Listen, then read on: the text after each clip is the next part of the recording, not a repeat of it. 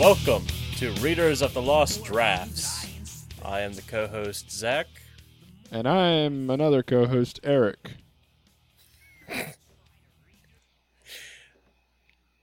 In this edition of what I just said... What did he say? The year!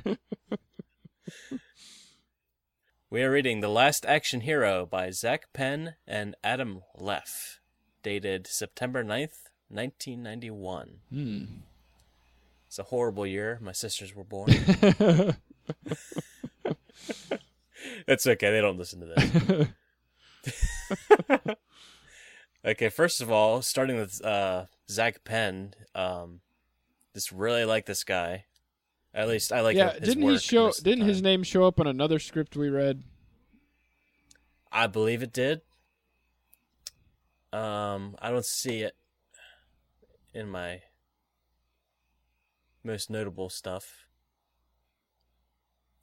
But yeah, this is the first script he sold at age 23. Nice. So my hat off to him. Yeah. Just a great way to start. I'm going to read off some of his top titles here. He has the story credit for X-Men 2. Nice. He also has a story credit in The Avengers, which I did not know about before. He wrote The Incredible Hulk. Nice. I like that one. I think it gets a lot of flack, but I liked it. I think at the time everybody liked it. Like, Yeah. I don't remember anybody complaining about it when it came out first. I think it was later whenever they found out Ed Norton and Joss Whedon didn't get along, probably. Yeah. But you know what? Deal with it.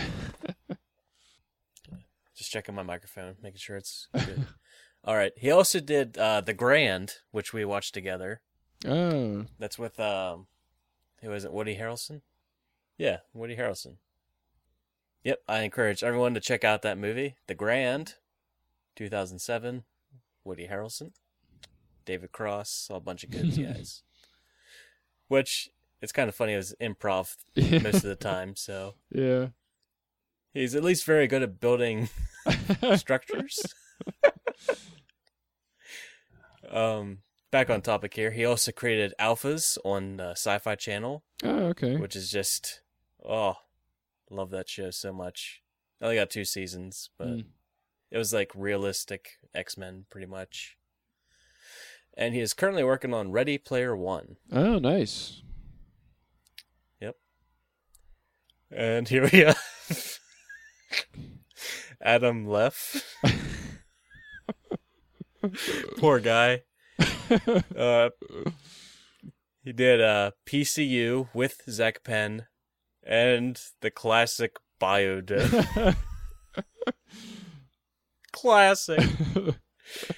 And for some reason, his writing credits end there, just all together. Wow. Yeah. That's a sad place to end. Yeah, seriously. I guess like after the awful feeling of releasing Biodome, he just he only produced like 2 other things and stopped. I just feel like it's like a Sandlot moment. I feel like Adam really got into 60s and no one ever saw him again.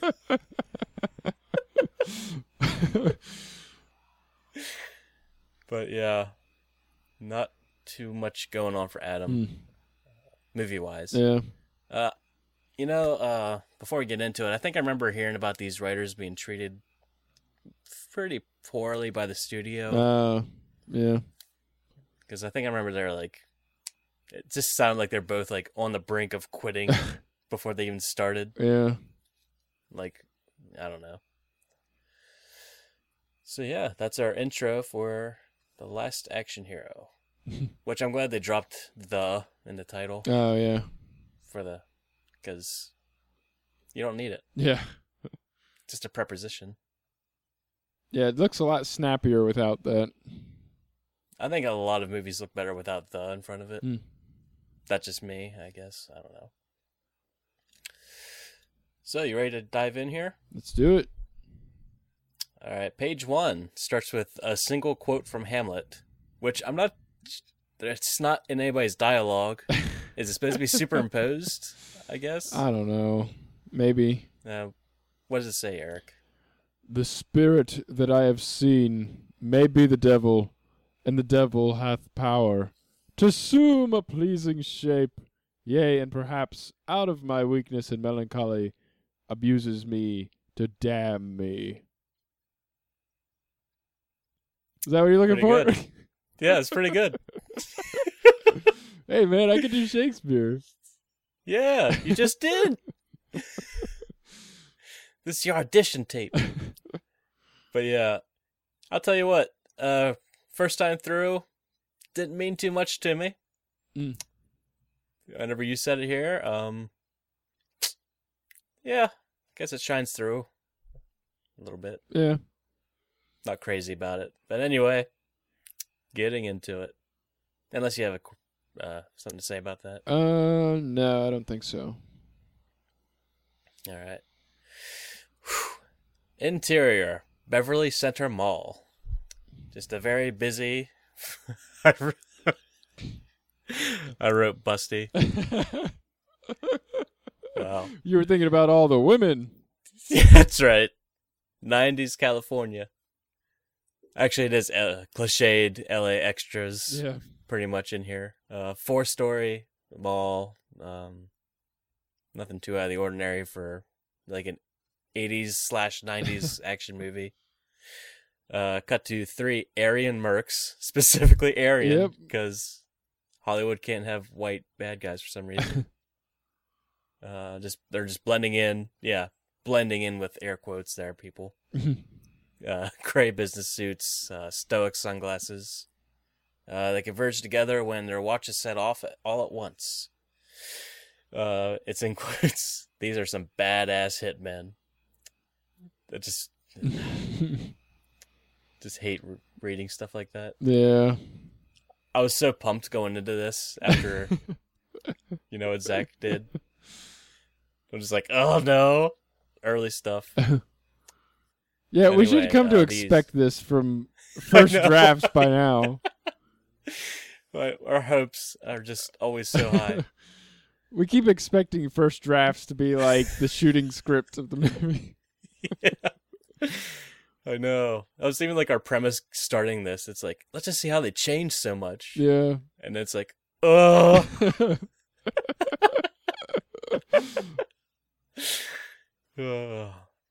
Yep. Pretty much our mood on the whole industry, I feel. Getting into it. This game's so awesome. Ugh.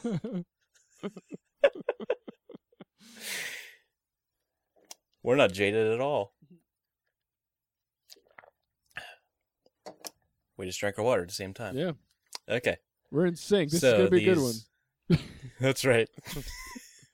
Not even 11 o'clock yet. So these pros start loading their guns and attaching silencers, unnerving the elevator operator to stand there. And that's a job. Yep. Maybe in the 40s. I know, right? It's like, what the hell? Okay, it's very clear he said 4-story mall in the description. They come up onto the 6th floor. The door opens to Arno Slater, toughest, strongest, hardest to kill action hero ever. I love how obvious it is that Arno Slater is supposed to be Arnold Schwarzenegger from the very beginning. Like, just and I'm the just name. thinking, yeah, seriously. I was just wondering, like, were these guys so ambitious they thought they were going to get him? I mean, like, honestly, the script, like, doesn't really work unless it is him, because it's so, like, heavy on his references. Yeah. I'm just like, I definitely like the change to Jack Slater. Cause it sounds for sure. much. Because Arno is such a weird name, and it's like a little awkward whenever it's mentioned. Like, every time I read it, I'm like, I don't know, something about that just can't. I don't know, doesn't feel right. Yeah. Well, I think another thing is, in this script, it really didn't focus on his real life counterpart at all. Yeah, that's true. So it's just one character. Yeah. So in that sense, it kind of works. But what it turned into was just obviously better. Yeah. So yeah, let's continue with the the mighty superior script here. Seriously, it's like every time. It's gonna be a good one. Oh, but yeah. Door opens to Arno Slater. The operator actually says, "Last stop." Arno answers, "Everybody out." Not the best, punchline. It's horrible. Yeah, my expectations went from like, I don't know, probably 8 out of 10 to like, oh man, we're going down to 3. This is one of those instances where I imagine like, this is where people get their own writers, you know? Oh, yeah. Like this would be like Arno's personal, wow. I just called it Arnold Schwarzenegger Arno. Hey man, you're in with him. You know him by his nickname. Anyway, I feel like this is when an actor's personal writer would be like, wow, no, fuck that. Yeah. We can do better. Like, yeah, comparing his first one-liner in this to his first one-liner in the movie, they definitely made a huge step up. Because I just watched the movie a couple hours ago, and like the first thing, his first one-liner is, "Do you want to be a farmer? Here's a couple of acres," and he kicks the guy in the nuts. Then he fly 10 feet away or something too. Oh man. Oh Jesus. So good. Yep. There's a few acres. But yeah. Back to the script. Everybody out. It just. Yeah. Why didn't he say last stop? Is what I want to know. Exactly. Get the operator out of this equation. Seriously. You just stand Of course, awkwardly and maybe the steals only the best one-liner. Maybe the only reason the operator's there is so that they know, like, all right, this is the 6th floor. This is the last stop, just to like set up the punchline. I don't know. Oh yeah. I mean, I think it definitely is. It just doesn't work. Yeah. But anyway, I will detail here that Arno blasts the marks away with his assault rifle. Mm-hmm. Just mark that down somewhere in your mind. Everybody listening. And then they fly out the back of the glass elevator into a shallow fountain below. And because they have production value. The glass elevator does make an appearance in the movie, but in a different place. Oh yeah, I thought it looked familiar. Well, read familiar. You know what I mean. Yeah. Okay. So he kills 3 guys, Yeah. And then suddenly 15 more identically dressed backup members show up. Put down their newspapers. Yeah. Yeah, everybody's just like, they're supposed to be so inconspicuous, I guess. They just turn like Agent Smith, throwing people away, and like, I don't know. It's just funny in my head, Yeah. you know, at least. So, because I feel like before we get too far into it, I feel like Zack and Adam was trying to make like a airplane version of an action movie. So, yeah, everything's a lot more ridiculous than what I think it should have been. Yeah. I don't know, it kind of evens out, I think. Anyway, back on topic. Arno is now, the soundtrack kicks in as Arno starts running to cover with his beautiful blue steel hand cannon with a high-tech laser sight. To which I just think of the movie Gunman. I don't know if you ever watched that. No. With, oh man, Mario Van Peebles is like buying black market guns, and his partner's like, "Oh man, lasers," and he's like, "Man, laser just for fools I can't even name." And that's like all I could think about the whole way through. But I wonder if they were thinking about the Terminator pistol. Oh yeah, maybe. Probably. I mean, mean, that would make sense to me if they were just Yeah, trying to but work it's- in as many references as possible. Right, yeah. Except that it is a Beretta, so it doesn't quite pan out. I doubt that they know much of anything about. Yeah, you got me anything. there. You got me there. Oh, they were only 23. What the hell did they know? All right, so oh yeah. During the gunfight, Arno catches a falling baby as he ascends the escalators. And then he hands the baby back after shooting a guy in the face and tells the mother, "Shopping can be hell." I'm just like cringing the whole time after that. Yeah. Like, is this what we're doing?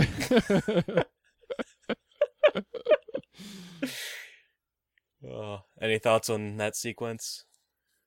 I mean, I like how they open the movie better. It-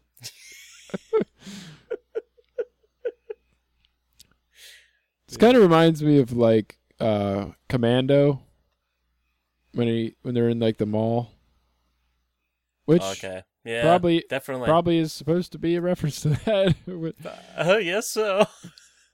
But I think the movie sets up his character much better from like the very first second, because you just see him walking across the police car roofs Yep. in the cowboy boots.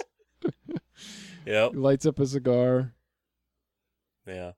Yeah. Yeah. I think like for this, they were just kind of making a caricature instead of like, Yeah. making a movie within a movie. Right. Yeah. Like- This is definitely like we got.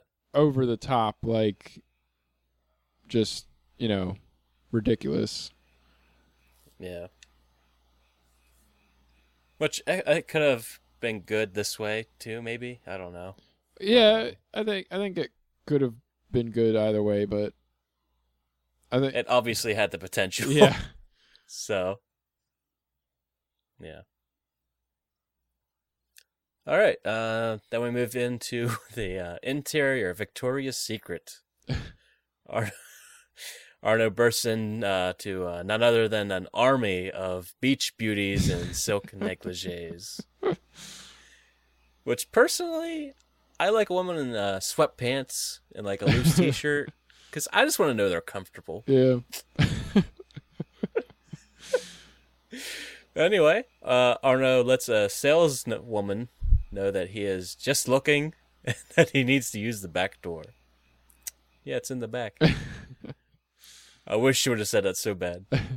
But she just tells him it's customers only. So Why would it Arno be grabs a big through the red changing bra. room anyway? That seems like a weird place for a back door. Yep.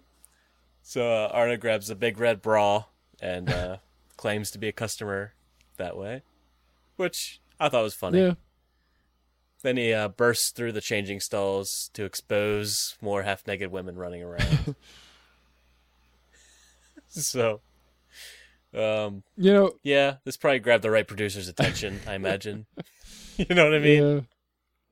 I feel like I just thought that this movie is almost a little more like Jingle All the Way than what actually became Last Action Hero. But I think Yeah. that Jingle All the Way also did the idea better than they were trying to do. Yeah. I think Oh, man. both of those movies did the idea better than this script. Yeah.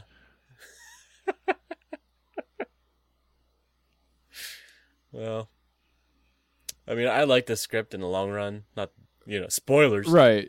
Yeah.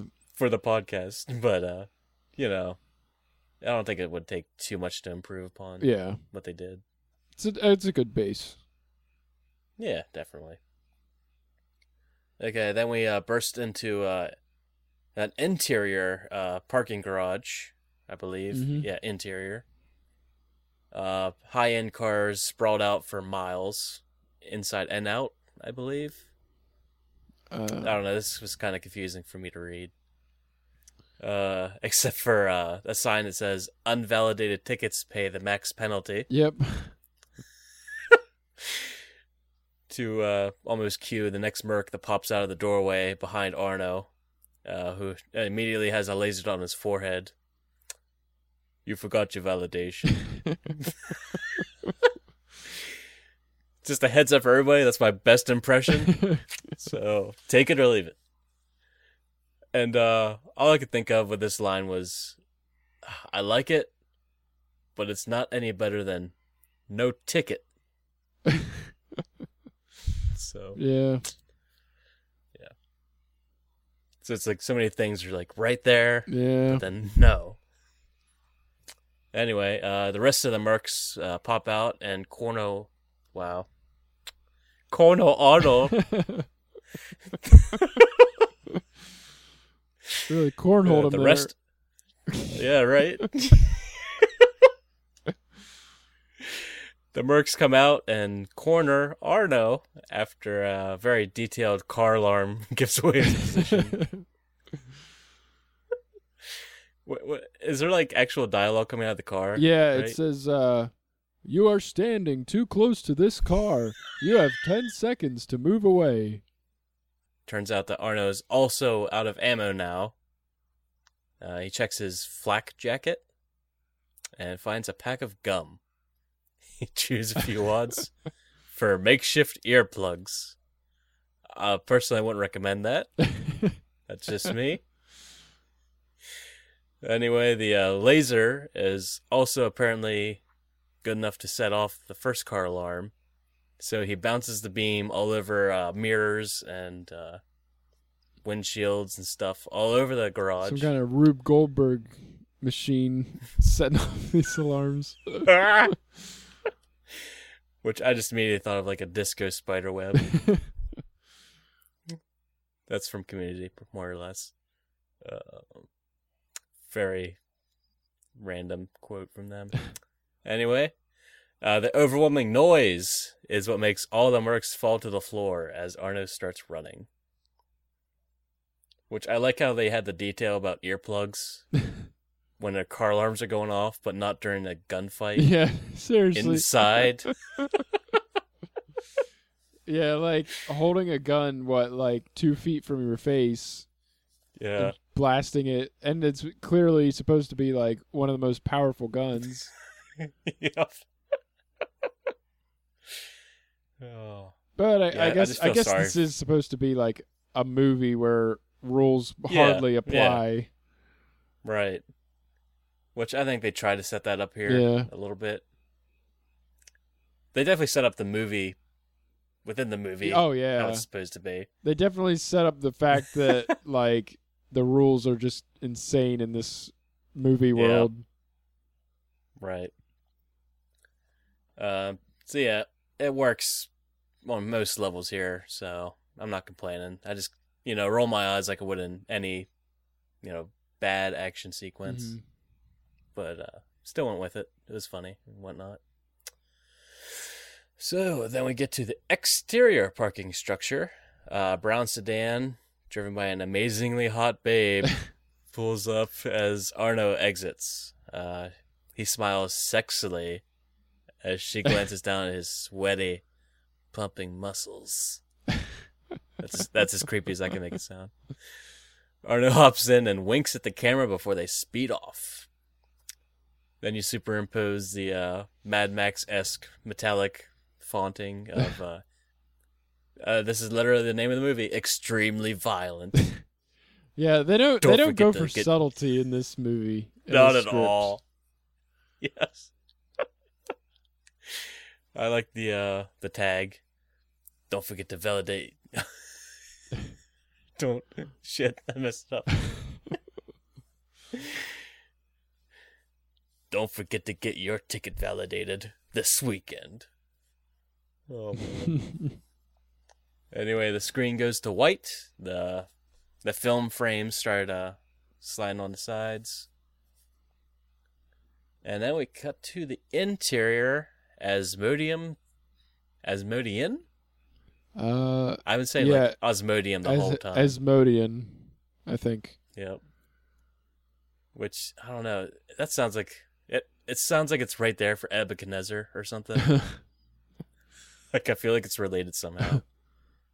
Anyway, possible foreshadowing aside, the interior Asmodian Theater night. Why night? You can't tell yet. Anyway, 15-year-old Scruffy Danny sits in the middle of an almost empty theater. He asks Les what happened and why he stopped the show. Which, I don't know, it looked like a trailer. I'm not sure. Yeah, I mean...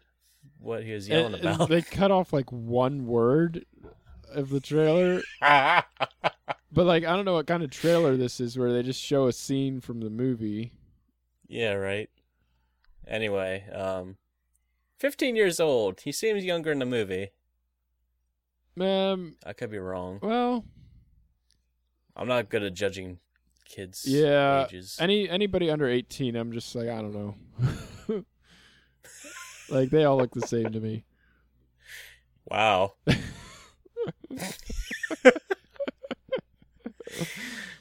They have names, you know.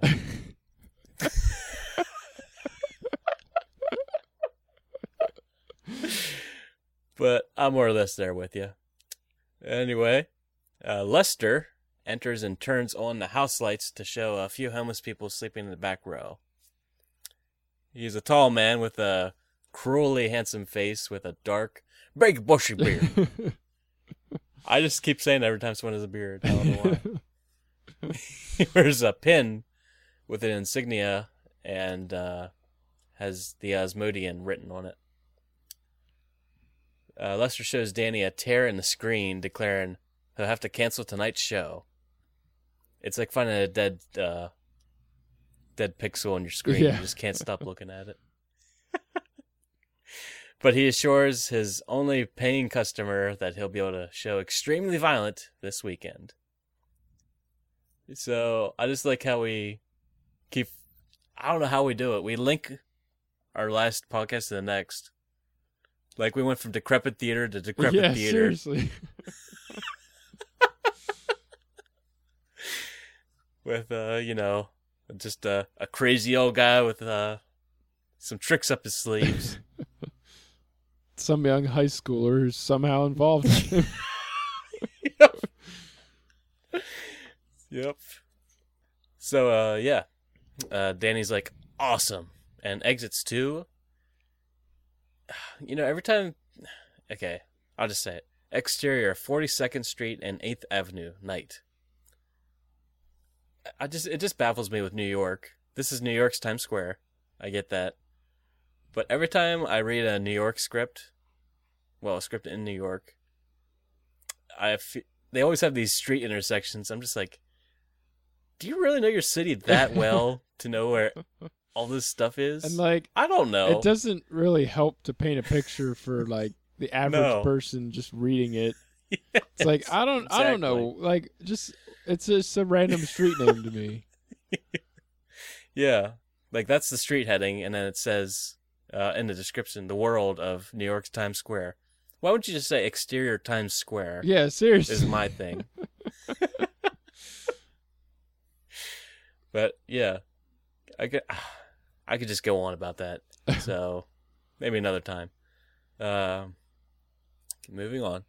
On these blocks, the action never stops.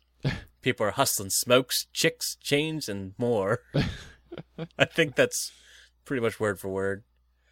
Hustling, all that stuff. They're just creeps, gamblers, and junkies alike, which I think you have to throw gamblers in with them. Anyway, Danny's not comfortable here, but he's used to it. We get that kind of vibe.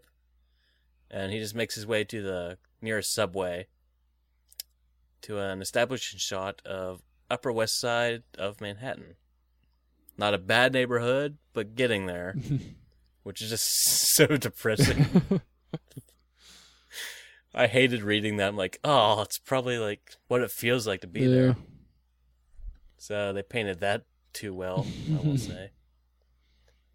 And then we get to the interior apartment finally. The whole building is just grimy and, you know, the worst side of New York I think most of us imagine. Sorry, New Yorkers. Anyway, Danny stealthily enters his apartment, and then he hears that his mom is awake, talking to some guy. And then he just drops stealth to slam the door. His 40s mother wants to know why he wasn't home by 11, as agreed. Danny's all like, I was just at the movies. And Mom goes after him, letting Danny know that she was just worried. And he subtly calls her a slut and locks himself in his bedroom. Any thoughts on the new established setting here? Well, I don't necessarily like this as much as the movie. Not at all. I don't know. It's like, I feel like the mother doesn't seem like as good of a character. And also Danny doesn't. No, not at all. Like, especially when we get into it. Oh yeah.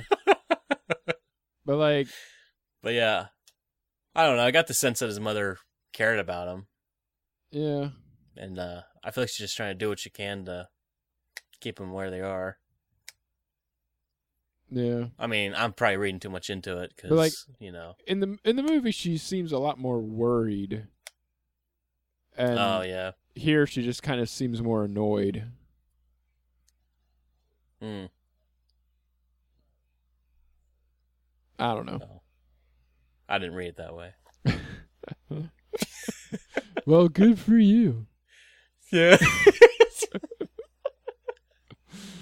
All right, and we cut to here we go again. Exterior, 96th and Lex.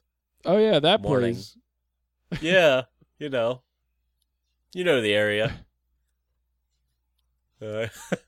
So a continuing heat wave of 85 degrees besets the city as Danny makes his way to a rundown school with an armory vibe, I guess, like military school or something. Yeah. It's a public school, but he's going out of his way to describe this as like Arkham Asylum for some reason. Okay, so the interior, Hunter High School. Is that foreshadowing? Oh yeah, I guess. I'm probably giving him too much credit. Let's be honest. They probably saw it on their way past sometime. Like, oh yeah, that's cheap. We can just use that. Yeah. Anyway, Danny's late to his class with the teacher, Mr. Arkley. No, it's not. Just the teacher praising. The teacher is just praising Hamlet's strengths as a character, which apparently number one trait is he can laugh at himself. I like that, actually. Hamlet is a really good character, but aside from that, staying with the script, the teacher plays a movie clip of Hamlet turning down his chance to kill his uncle Claudius. This is pretty much straight into the movie, I think. Yeah, this is... For the most part. Yeah. Like 85% of this made it straight into the movie. Yeah, which I really like this part. Yeah. Obviously, it was great material. Danny looks a little interested at this attempted assassination until Hamlet, in Danny's eyes, he chickens out. Yeah. He's like, why are you Danny's talking? Like, yeah. And then Danny just begins daydreaming of Hamlet recast as Arno Slater. Yep. This is pretty much just a repeat of the tease trailer in the movie here. Yeah. That we just watched. But yeah, this is actually much more well written and hilarious than the actual extremely violent trailer. Yeah. Obviously, it's not as good as the final product, Right. but it was really close, like you said. Yeah. Because and then see, one thing that I missed in the script that was in the movie was that big mistake was a much bigger catchphrase. Because he says that in the opening scene in the movie, and then he brings it back in this little trailer here. Because in the script here it says, "Claudius, you killed my father. Now I kill you." And it's like, okay, that's a kind of all right. But in the movie, he's like, "You killed my father. Big mistake." And like, it's a nice callback. Yeah, I think I do remember seeing "big mistake" more than a few times in the script. It does start to happen towards the end, but it's like, I'm glad they realized that it's a good catchphrase to use. Yeah. And put it earlier. It's like they finally got it. But not too much else happens here. It's just, he wakes up at the end of class kind of thing. So just more of a, we get an idea of, he likes to escape as often as he can from life. Because we cut to the next scene, which is the interior arcade. Later, it says. Mm-hmm. Obviously, it's later. It's not in school. Ugh. My pet peeves, Anyway. Danny's just playing the shit out of Double Dragon 2. In the middle of this second least shadiest location of the script so far. And I do love how detailed they got with the specifics of him playing the game, like what's happening on the screen of the game. Yeah. Seriously. It's like, you need to know. Anyway, I like how it says mean-looking teens are hanging around with Curb Herb. But you know what? The exact sentence is, mean-looking teenagers toking off skinnies of Curb Herb Mill around in their satin jackets and five-finger rings. It's like every once in a while in this script, there's just a line that's just like, what? What are they talking about here? Must have been their own Curb Herb or something. I don't know. But you know what? I just don't think the emotion of anger with weed is a thing. I'm not, an expert or anything. Yeah. I just don't think that mixes very well. I don't think I've seen that too often. No. Who smokes weed and gets angry? Just, Anyway, a bigger kid hovers over Danny, trying to bum $1, which Danny does not oblige. And man, he really wants that $1. Let me tell you. Oh man. But I think the bottom line here is Danny's still surrounded by assholes no matter where he goes. Yep. So exterior 8th Avenue, evening. You know the place. So Danny is being stalked now by this bigger kid. I'm gonna call him Big Al. Al has upped his request to $5 after he gets up and close to Danny. Danny still refuses. Very passive. Not very passive-aggressive, I think. Yeah. He's just trying to walk away, more or less. Then he just starts... this Al kid just will not leave him alone. So Danny just starts cutting through heavy traffic until he finally reaches the Asmodean. I liked how they're trying to be all realistic here. Yeah. Compared to what we've seen so far. But then fucking Big Al pulls a fucking Batman and jumps in front of Danny's face. Yeah. He thinks he lost him. Okay. Yeah. So Big Al just latches onto Danny's arm and drags him into the nearest alley. Danny tries to fight back, but Big Al punches him in the face and says, "I didn't want to hit you," as he steals Danny's wallet. This just sounds like a typical mugging to me, but New York or otherwise. It's $5. I know. Why does anybody care this much about $5? Just let it go. Yeah. And the way they wrote this, like, I can see it very clearly. Like, this sounds so real, like it would happen. Yeah. Like, the way he says, I didn't want to hit you. Yeah. It's just like he's saying, like, the victim is being the asshole here. Yeah. It's just like, oh. It's, oh. But I don't know. like, I like how they went about it in the movie, how they had the mugger break into the apartment and, like, shove him around. Yeah. And then the guy's like, what, you don't have anything valuable in here? This is stupid. And leaves. Oh, I hate New York.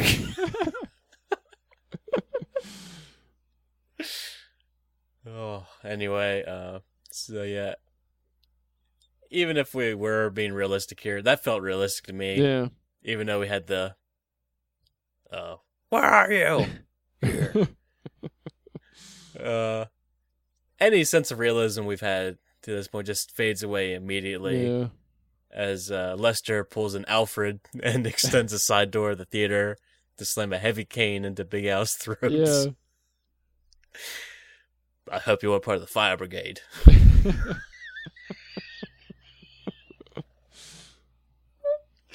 It's my best impressions, folks. You're getting them all tonight. So then Lester reclaims Danny's money, and then he looks the boy over, and Lester looks kind of sorry for him. He says he has a gift for Danny after he cleans himself up. Which reminds me of I don't know if you heard this Clean yet or yourself not. up, man. You dead. Okay, that's much better than what I was thinking. I remember someone had a theory about, how Danny got hooked up with the Lester here. Is that his name in the movie? I don't think so. I just watched it, so I should probably know. But You probably should. Just saying. I don't think it was. You go on with your thing. I'll look it up. Well, I was just gonna say, one of the theories is that the projectionist is a pedophile. So after reading, I have a gift for you after you clean yourself up. It just it brought back some, Yeah. stuff I don't want to think about. Yeah. Obviously. His So name was Nick in the movie. Nick, that's right. Okay. I'm glad we figured that out because now we're gonna be saying Nick and Lester together. So, any thoughts about the alley other than what you said with comparing it to the apartment robbing? I mean, no, it was effective. I think. Mm. I mean, showed the life that this poor kid is living in New York. Mm-hmm. Also, then kind of snaps you out of the reality when the projectionist shows up and he's just like beats the kid up. Yep. Because this is weird to say. I obviously don't like in real life, but I liked how in this final movie, when they go to the real world, it does feel real. Oh yeah, just completely unforgiving and just New York. Yeah. I'm sorry, I have a grudge. I can't help it. But they just kind of ruin it here and there, right here. I think. Yeah.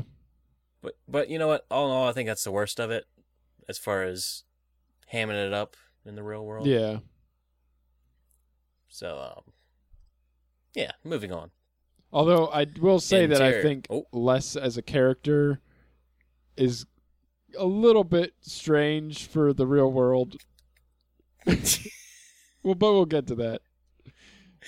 We'll get to that soon enough. Oh, it's just off the rails. Okay.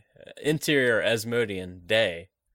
Danny knocks on the door of the interior projection booth. I don't know why I write these things like this. Just like the rest of everything so far, the booth is filthy and hot as swamp ass for some reason. Danny comments on the heat, to which Lester snaps and instantly forgives Danny. I hate that. Just have a bad guy. Well, he's not a bad guy yet. Spoilers.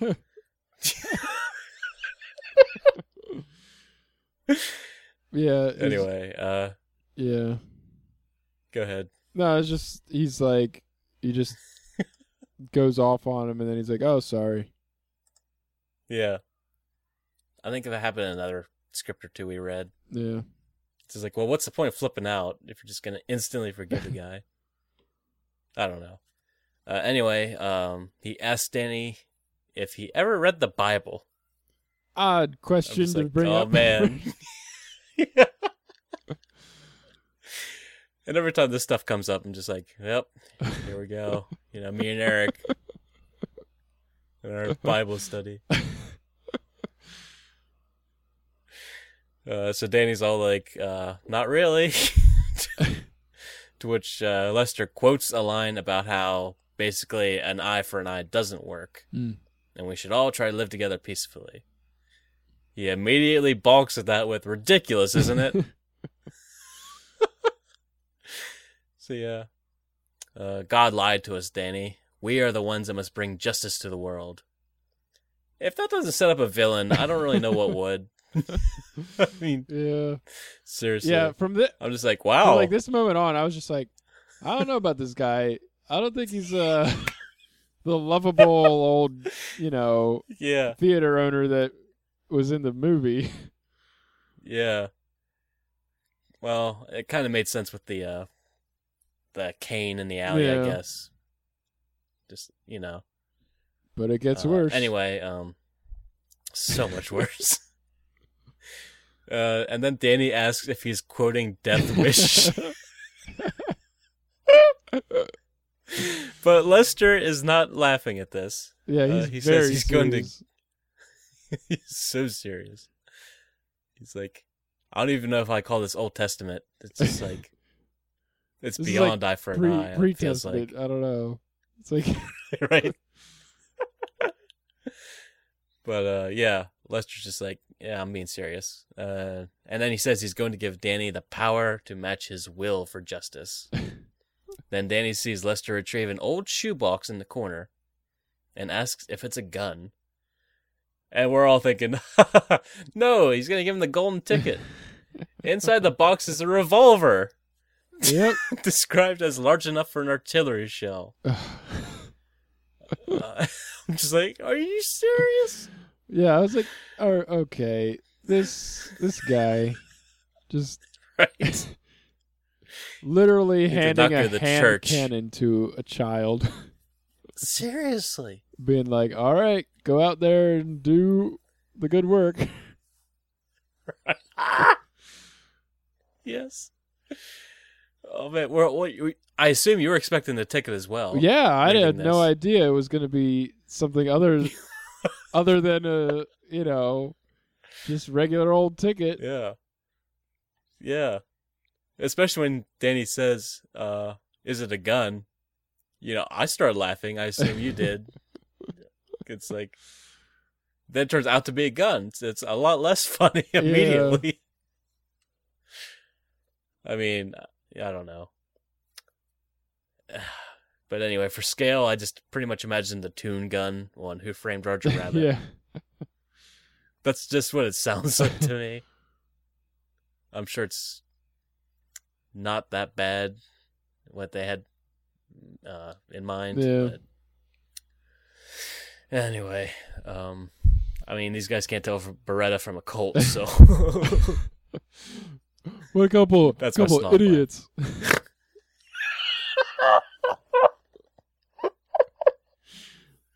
Bunch of real low lives over there.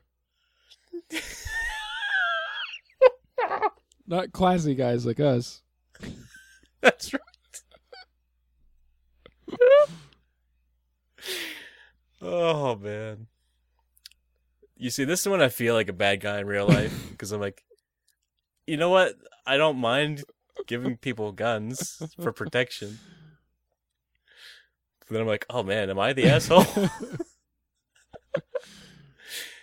I think this Oh, yeah, I forgot. method of giving a gun to somebody is the problem here. Yeah. handing it to Especially him 'cause in a he's shoebox, 15. being like, "Hey, you got bullies? There you go." Yeah. Yes. Yeah. Yeah. I'm definitely not, that gun ho. No pun intended. Anyway, I forgot to Google this guy because Lester said he had previously lent the gun to Herbert Gold. Herbert Gold. I don't know if that was supposed to be a real name, but it turns out he was just the former owner of the theater, Yeah. as he was in similar straits. I don't know, it just felt like something real world that I should have looked up, but I'm not that worried about it. Anyway, Danny's like, I'm 15, dude. It looks heavy as shit. And Lester just waves it off as a technicality. Also, the gun is super light as it's made of porcelain. That's not scary at all. Yeah. And a few metals. I was thinking, could porcelain handle a bullet going through it at high speeds? Yeah. Ken? That's supposedly the guns they used in Die Hard 2. Really? Is either porcelain or ceramic. Maybe I'm thinking of... they were... I might be thinking of porcelain in the wrong sense. Like, I'm... No, it's not a toilet bowl gun. That was what I was picturing. Like, when I hear porcelain, I imagine just, like, toilet bowl material in the shape of a gun. Well, I imagine... Right. Well, I imagine they meant ceramic, but they just looks like porcelain. Anyway, some ceramic is stronger than steel. Just saying. Anyway, back on track. The gun is made of super light porcelain and a few metals of Lester's own design. Doesn't that make you think a little bit more about what this guy's up to? Yeah. And for the finale of the gift giving, he offers Danny a special midnight showing of Extremely Violent. Which, I assume that was the main gift.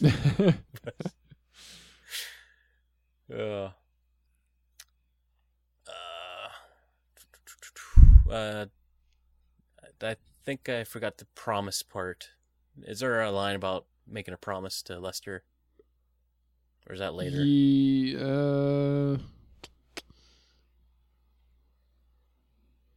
No, I think that's later.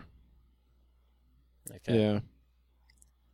Because it does show up later, so I just wanted to make sure we got that. Yeah, it is later. It's when he comes back. Okay. So then we cut to the interior apartment. Mom is busy on the phone as Danny slides into the kitchen to make a bologna sandwich. His mom tells him to use a plate, and then she notices the bruise on his eye. His face. I don't even know who our audience is when I do that shit. Just saying. Just the shotgun effect. Throw them all out there, and if anybody gets them, then there they go. Nice. So Mom tries to ask what happened, but Danny just being a sarcastic asshole about it. And so Mom says she has to go. Danny's like, bye. But Mom tries to wave the white flag again. She says she's going to the cemetery tomorrow and wants to know if he'll come. He's all like, fuck that. But Mom's like, you can't stay angry for the rest of your life. So a little more layers here. I liked it.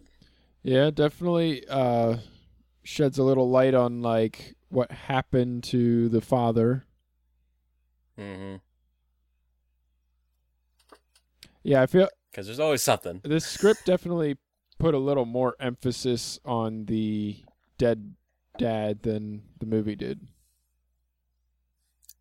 Well, no more than you. Jesus. That's a hell of a way to say it. Yeah, the dead dad. You know, the stiff...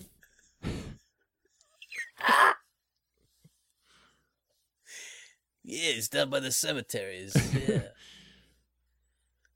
Yeah. I don't know where that came that from. chump in the coffin. They talk about him a lot in this script. Yep. So I guess Danny went Is this the same day, I guess? Yeah, because he's supposed to be back at midnight. But Gotcha. this is just, I guess, a couple hours later, however long. All right. So then we cut back to, it just felt unnecessary for some reason. Yeah. I feel like they just should have made the earlier scene longer, probably. But anyway, back to the theater. Danny comes in from some heavy rain. Jason! Or is it Sean? No, it's Jason. He probably does both. Jason! Yeah, that's right. Jason! Jason! Oh, I love that game. Danny comes in from some heavy rain. No lights are on except for the neon outline of the concession stand. Was that a red light? Do you know? I don't know. That's just what I imagined. Anyway, he fumbles his way into the rest of the place until he gets to the actual theater. We hear the projector. Wow, we hear the projector running with the screen counting down from 20. Lester is already behind Danny, impressed with his punctuality for some reason. Lester has also apparently kicked out all the homeless people, so Danny could have the theater to himself. Lester then urges Danny to sit in the front row. He's just like, come on, get the front row. It's the best seat. Even though Danny's like, well, the middle of the theater's the best seat because, you get a better picture. And he's like, nah, go up to the front. Get real close. It just felt a lot creepier than endearing. And it's probably what they were going for. I don't know. So later, it says, Danny watches from the front, just fully invested. Lester watches just as intently from the aisle. Correction, I think he's watching Danny as intently as Danny's watching the movie, right? Yeah. It's not creepy at all. He's obviously watching Extremely Violent as Arno... Oh, this movie is so ridiculous. Arno pitches to his cousin Frank in a netted batting cage. As soon as I saw they were at a batting cage, I was just like, what are they doing? Like, what? I know. What kind of a movie is this? Yeah. That was like, how far into the movie is this? Anyway, so yeah, Arno is just determined for a strikeout. Arno pitches his ball through Frank's wooden bat, the net behind him, and then it bounces off of a steel wall further away. And I think Frank contests that that's not a strike. Yeah, well, but it doesn't we get matter. A one-liner from Arno saying, "That's the ball game."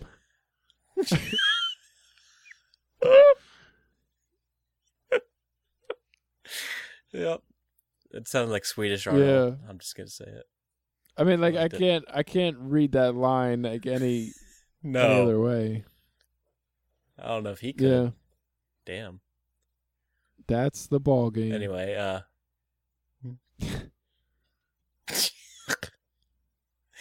cut back to the theater. Danny tells Lester that Frank's about to die, and that it's going to get really violent. So here we get this, obviously Danny watches enough movies to call all the shots, Yep. I don't know if that's a character trait. I think a lot of people do that.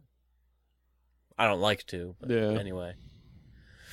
Back on the screen, exterior car wash day. I love this. Man. Frank pulls into an automatic car wash as identical twins Jules and Jim, with matching white suits, enter in from the other end. Which I can't imagine anybody else except for the twins from The Matrix. Yeah.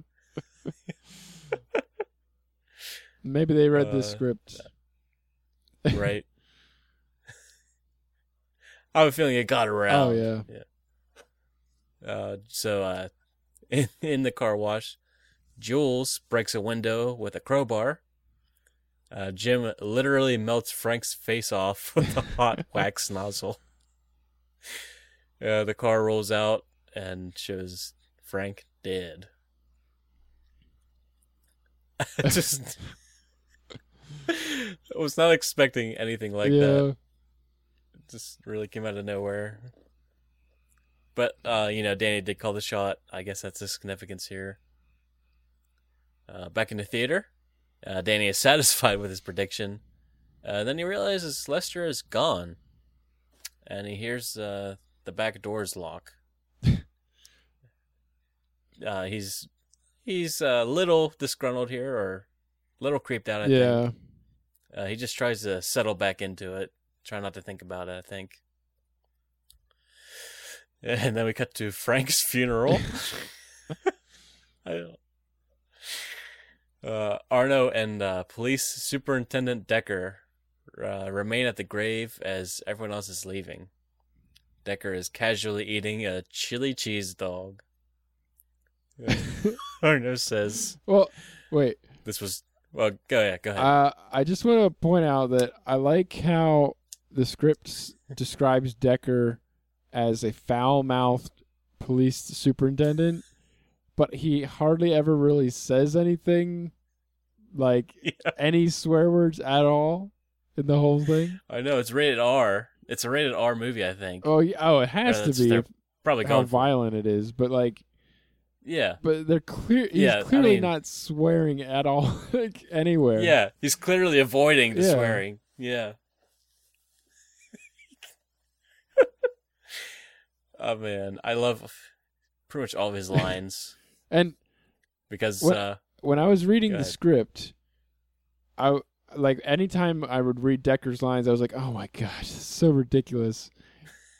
Yeah. And when I was watching the movie, a lot of those lines actually are in the movie. It's just that you can't understand them because he's just like talking so fast and loud and like turning it into gibberish. Nice. I don't know about you, but I actually listened to this dialogue in John Baxter's voice. I'm just like, yeah, John could do that. Yeah. Well, he did a good job for us playing our chief or whatever. I guess he was our chief. Yeah, chief. The chief is a chick. We had no consistency. So, yeah. Well, you never see... Horrible stakeout, everybody. You never see him. It could have been a woman, Could have been a manly voiced woman. You never know. Where's your badge? I don't know. Or where's your gun? It could just be that my character is a complete idiot and doesn't know what he's talking about. That's always the upside to playing idiots. We could pretty much change anything. Yeah. It doesn't change anything at all. Because that's the thing. One of us was right about the chief being something. So. Yes. Oh, so fun. That's Horrible Stakeout on YouTube, everybody. Check it out.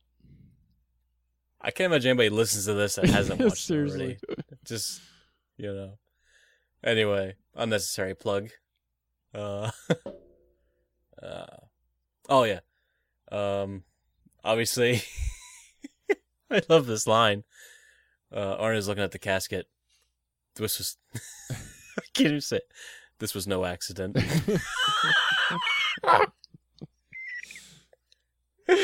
I love it so much. The car window was clearly broken. His face is melted off. Yes. This was no accident. I loved it so much. It just got rid of, like, once in a while the script got to a point where it cleaned the slate for me for what was horrible. This was one of those moments where I'm just like, yep, I forgive you for everything. Then would slowly decline, then wipe itself clean again. It was like rain on a windshield. Every once in a while, just wipes it clean and it goes back. Yes. Yes.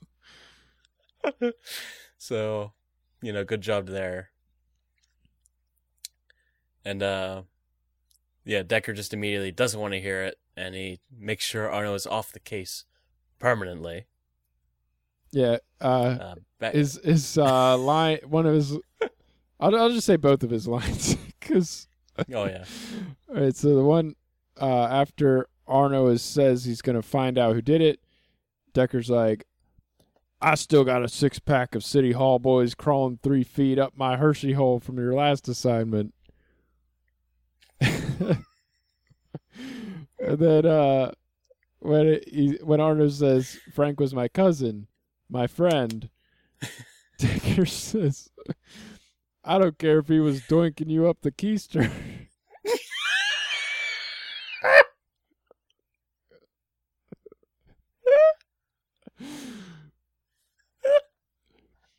Like, they go so far out of their way to make him not swear at all. Yeah.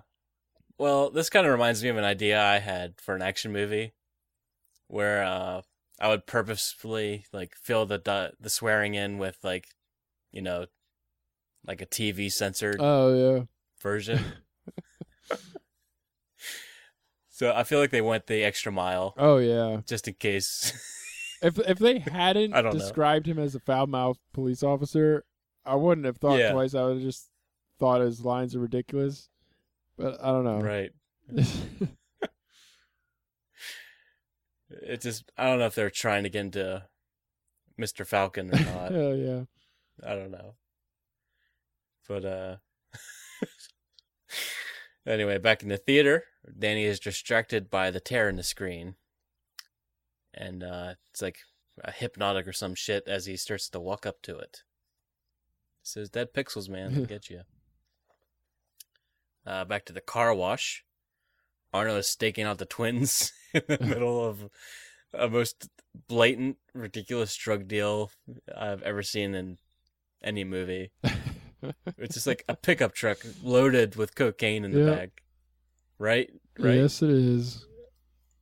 It's hundreds of kilo bags of cocaine. Yeah. To which this is another moment where I'm like, okay, either they're trying to be goofy or they have no idea how to measure drugs. But almost had to be the goofy. Yeah. Back in the theater, Danny reaches for the seam, and for some reason, as I did. Yeah, you missed it this time. Basically, Lester told Danny that he has to promise to use that gun when the time is right. Sound right? Yeah, something like that. So as Danny's reaching for the tear, he hears Lester remind him about their deal, and then he smiles like Mr. Burns. Excellent. Back to the car wash, Danny is shocked to realize Arno is squeezing his arm and putting a gun to his head. "What are you doing here, kid?" Arno then tells Danny he pulls Danny into the dark interior car wash. Wow, man, I gotta reread this. Whew. Arno then pulls Danny into the dark interior car wash as 3 gunmen come gunning for them. I wrote that for some reason. Brushes and hoses and whatnot are consistently running as Arno leads Danny along a wall. The pickup truck loaded and filled with wet cocaine is now frothing as it moves through the machinery. Arno punches out the glass and asks, "How many were there?" Danny is obviously still in deep disbelief of anything that's going on, but he finally spits out 3 guys, but Arno counts a total of 9, cocks his gun, and says, "No problem." They're so close. Yep. Arno gets Danny into the truck, who's just still freaking out to the sound of gunfire and whatnot. I actually do. Yeah, this is another wipe the slate moment. More than a few rounds make contact with the truck for about 20 seconds as we don't see anything. It's just Danny freaking out inside the pickup. And then it all stops. Then we hear Arno say, "You missed." And the whole thing just repeats for about another whole 20 seconds with the added sound effects of bad guys screaming. Then everything stops. Danny's broken truck door swings open to the aftermath. Just bodies, blood, and debris everywhere. Then Danny pulls himself out of the truck to see Arno cleaning his gun. Nice shooting. I don't know. I feel like this is a lot more abrupt. Or maybe it was equally as abrupt, but not as fun as what we get in the final movie. Yeah. The way he enters. Yeah. Oh man, I missed that scene so much. It's one of my favorites. I know. Like one of my favorite gags is when he's looking at the cards that were around his neck and he's like flipping through them and it's like 9, 8, 7, and he's like, "It's a bomb." Yes. Yeah. Oh man, I can't believe I don't have that movie. And I already told you this before we started recording, but for the benefit of the listeners, one of my favorite lines in the movie is when Frank is like tied up in his chair and he's talking to Jack Slater and he's like telling him like his dying words and he's like, "I'm out of here." And he just like goes back and dies.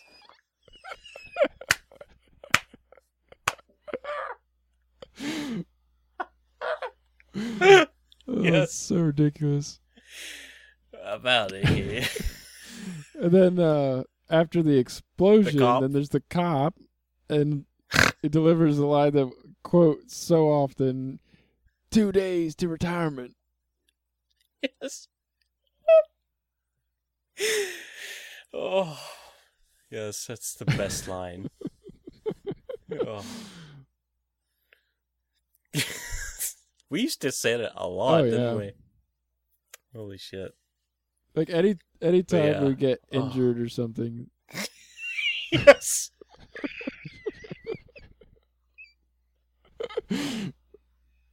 I think I remember one time, like, I like heartburn or something from a Baconator. It's like, 2 days till retirement. Oh man. Yep. A glimpse into the fantastic lives of Zach and Eric. Oh, man. Back to the movie. The pictures. Yep. It's almost midnight. The twins begin speeding towards Danny and Arno in their fancy car. Arno goes slow-mo to shoot the driver's hand. I just love in these movies, they always have a perfect chance to kill the bad guy, but it's just too early for that, you know? So he shoots the driver's hand, swerving the car safely off to the side. Police sirens approach as the twins threaten Arno and Danny and escape. Arno tries to set out an APB whenever the cops arrive, but they don't want to hear it because the chief wants Arno at his office pronto. Disgusted, Arno's about to leave, except Danny is in his passenger seat. And then Danny is rationalizing that he's just in a baloney-induced nightmare. And he might as well try to enjoy himself. Oh, and also, Arno, just to note, one of the cops' names is Kilgallen. Yes. Yeah. Oh, man. It's such a ridiculous name. But, yeah. Danny's just like, oh, fuck it. I'm here. So, yeah. I like that. He's like, he's all in. Yeah. And, Arno tries to ditch him, but then Danny's like, nope, twins threatened me. and they killed Frank, they'll kill me too. But yeah, that's just, I feel like that's a good instance of Danny using his movie knowledge to play the movie, more or less. I love how he immediately really starts like that. using it. Yeah. Yeah. Which I really liked how that translated. I think he does it more in the final product. Oh yeah, like in the movie, from like the second the chase is over, he's like already like, "Hey, this is a movie," and he's like, Yeah. he's like already like, Yeah. trying to make the most out of it. Right. Exterior highway. I love how Arnold just speeds around at like 120 miles an hour. Danny thinks he's gonna die, pretty much.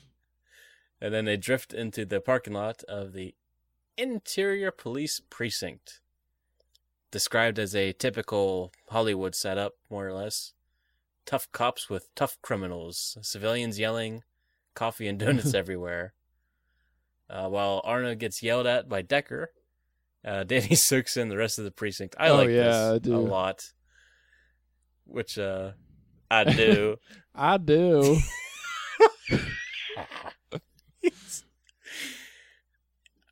I feel like... I know it's kind of hard to show without saying it out in the open.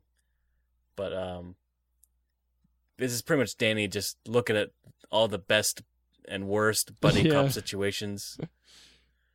They do this more subtly in the movie, but I do like the way they do it here. Yeah. It's just basically a bunch of detective cliche, buddy cop like movies. They have to pair up opposites. Yeah. I love the one later. Yeah. We're going to get there. But yeah, one of the matches here is even like one guy arguing with his dog, I think. Yeah. He sees a guy and a dog. Yeah, just like a slick, like rough guy paired up with like, the OCD, gotta be clean guy. All that shit. I just loved it. But then finally, Danny enters Decker's office in time to validate Arno's French identical twins lead. Arno then adds that they are targeting Danny now, and Decker immediately assigns Arno to protect the kid, who I think Danny says, "Oh yeah, I should have seen this coming." Classic buddy film. Yeah. I just love how this movie just demolishes the fourth wall like that. Anything else to say about this sequence? Nope. I think we covered it. Unless we went through every single buddy cop. But yeah, we'll refrain. Exterior, Sunset Boulevard, day. You know the place.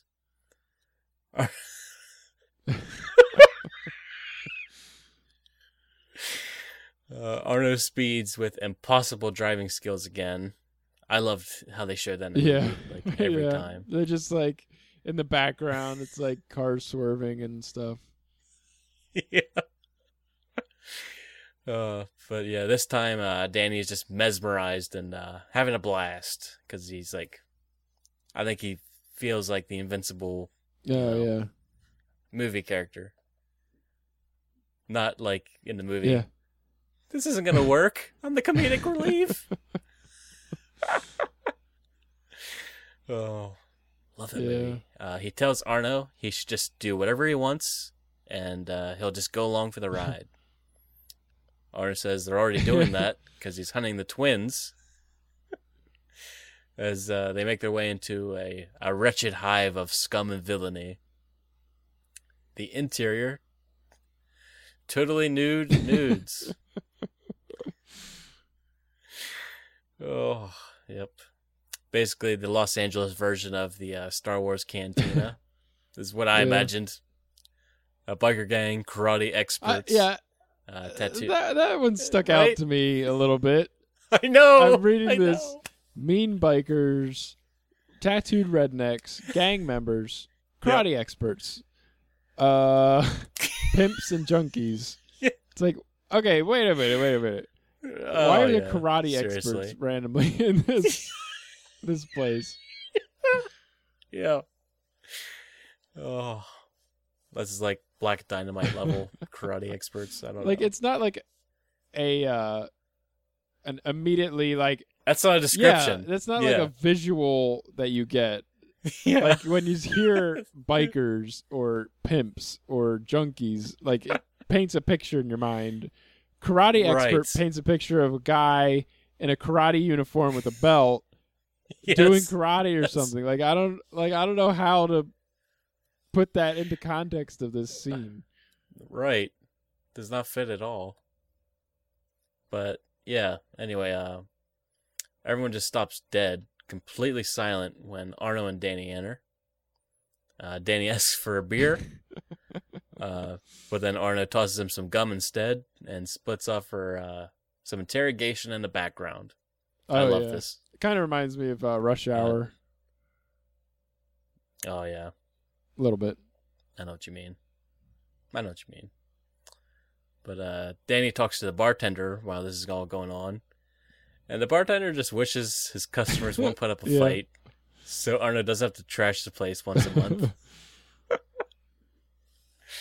And then in the middle of slapping a reluctant informant, Arno is interrupted by Danny. Arno tells the guy on the floor, "Don't move, criminal. I'll be back." It's just like, yeah, you really thought you were going to get him, huh? And then it turns out Yeah. they did. Oh, it's crazy. Then Danny gives Arno all the info he needed and says, "Next time, just ask the bartender." I like that. Then we cut. Oh, yeah, so awesome. Otherwise, I mean, if you're hunting leads in a movie, I feel like this works fine. Yeah. I have no issues with it. Exterior, Mulholland Drive, day. The duo pulls up to a Western-style ranch house. So ridiculous. Which turns out to be the interior of the Slater home. Arno goes straight to the kitchen while Danny checks out the bookcase of just, not like fancy books or anything, just like magazines and the Time Life Guide to Killing People, Who's Who in American Drug Dealing, and Bullets of the World. I do like the book name Loved it. gags in this. Yeah. Arno re-enters with a Zippo, a screwdriver, some gauze, and a bedpan. He heats up the screwdriver and removes his shirt, which we still see a fresh bullet wound in his abdomen, which is... It's actually been there since a car Yeah. wash when you think about it. Arno reluctantly removes the bullet. No, I'm sorry. Scratch that. Arno nonchalantly removes the bullet as he tells Danny that an eye for an eye is the only way to treat criminals. So, I'm not sure if did I summarize that eye for an eye earlier? Or is that what Lester was actually saying? Because that's just what I wrote. That's what Lester was saying. So yeah, another eye for an eye thing for Danny to chew on, I guess. Then Danny asks if any of Arno's suspects actually ever make it to jail alive. I love the layers Yeah. here because that actually means something. I like it a lot. I like it a lot. Excuse me, Flo?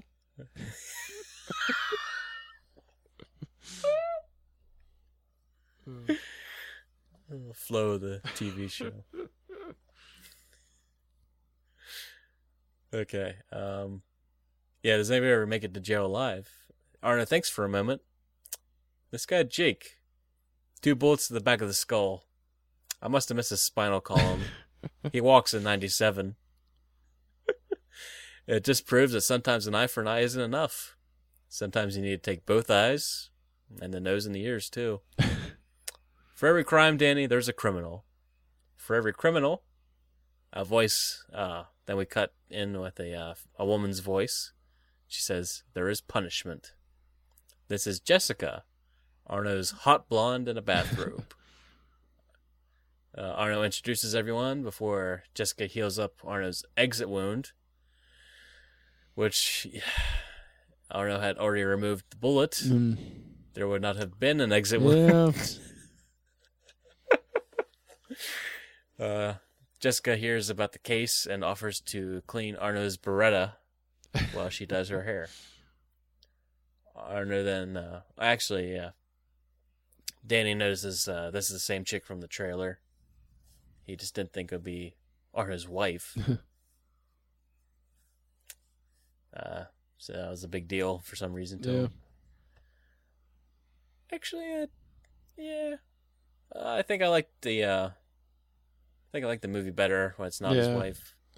Just have a daughter. He just has a daughter, and then obviously he has a son that dies at the hands of a.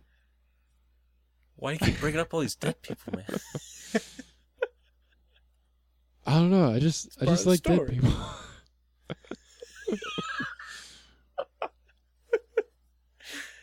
Oh, take that out of context.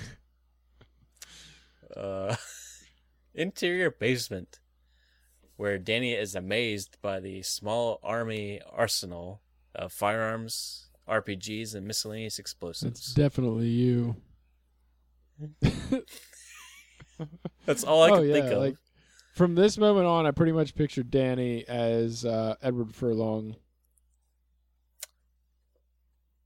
Would have worked equally as well, I think. But yeah, I'm pretty sure part of the armory is Rambo's compound bow. Oh yeah, because it has the explosive tip arrows. Yeah. Because Arno says he got it from an old Nam body. Wow, can I say that better? Nam. Arno says he got it from an old Nam body. I can't say it. An old Nam body.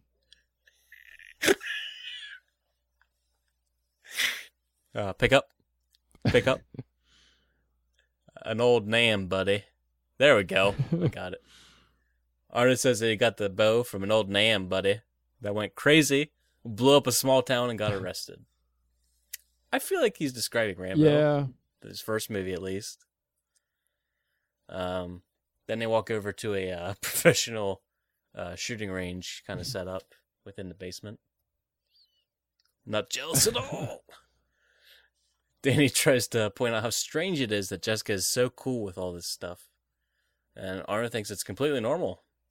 Then begins some target practice with a few random weapons. Danny asks if Arno has any leads on who wanted Frank dead, other than twins and the drug dealer they work for. Arno doesn't know, but he picks up some heavy-duty cattle prods and says they're going to Malibu to get the twins. Anything stick out to you about this scene? Not particularly. Yeah. I think it just might apply later with, actually, no, I'm just kind of curious why Danny's trying to pick apart, like, the movie. Like, I feel like he'd be cool, just being here, but he's like, don't you think it's weird that your wife is all cool with this vengeance stuff? Yeah, it seems like he knows a lot about movies, and he's just, I don't know. Seems like he should be more interested in just going along with it. Right. I think that's what I was trying to say. So, well put. Back to the interior living room. Jessica finishes cleaning the gun as she does her hair, I believe.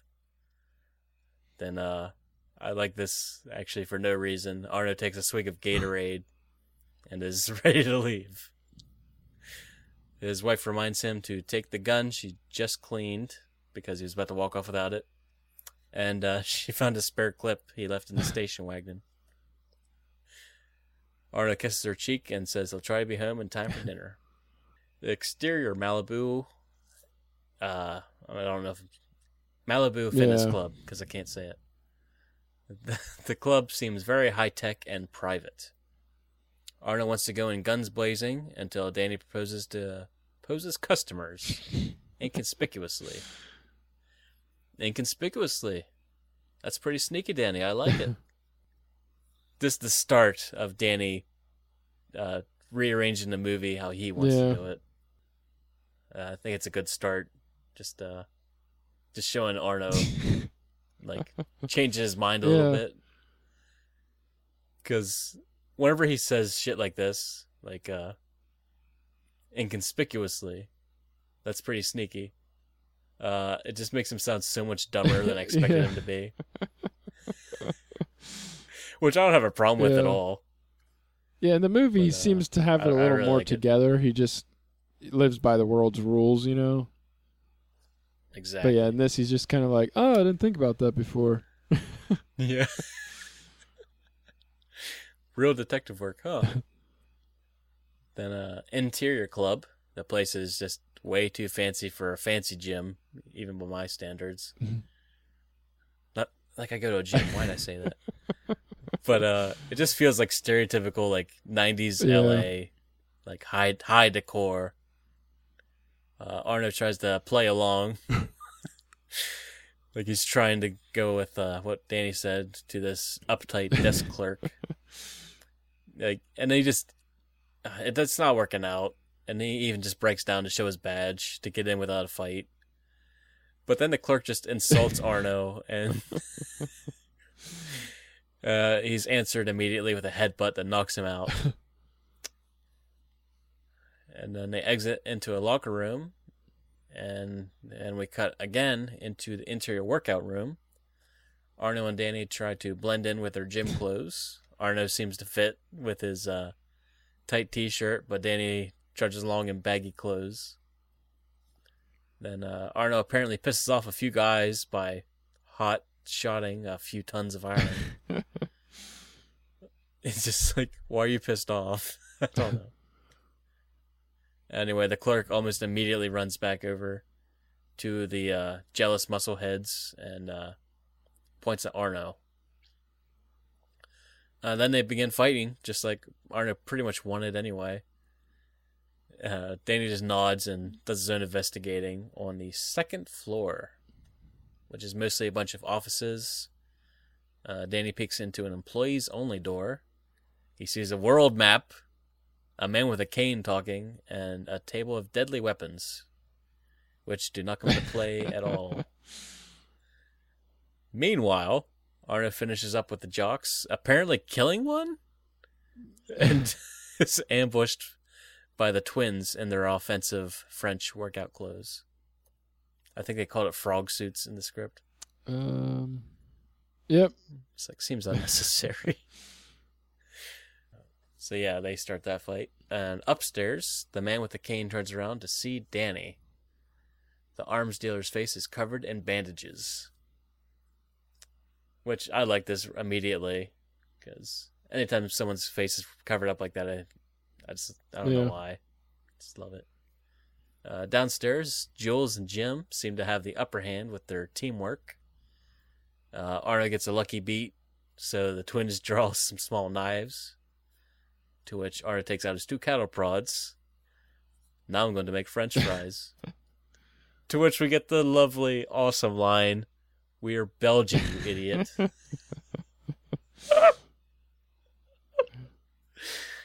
Just so unnecessary, because he immediately knocks them out by shocking a piece of gear that they're touching or something. I'm glad that didn't make it. I just like that line. Anyway, Danny runs over to tell Arno about the mastermind. Arno says, "I'll destroy him." Which, in a rated R movie, that means so much more than, like, in a kid's movie where they just don't say kill. Yeah. Like, you know what I mean? The bandaged man. The bandaged man. What I The bandaged man. Jesus Christ. Oh, I'm glad you're here to correct me. I would not have caught that. The bandaged man, Mr. Id, yells from the second floor, "You'll do nothing of the kind, Mr. Slater." Which I don't know. I think I pictured Goldfinger's voice for this. But definitely like Claude Rains' Invisible Man. Mm. That's kind of vague. It's from the 40s. Do people know about that? Anyway, Arno lets Danny know that there's a lot of strong history here. And he tries to charge at Mr. Id.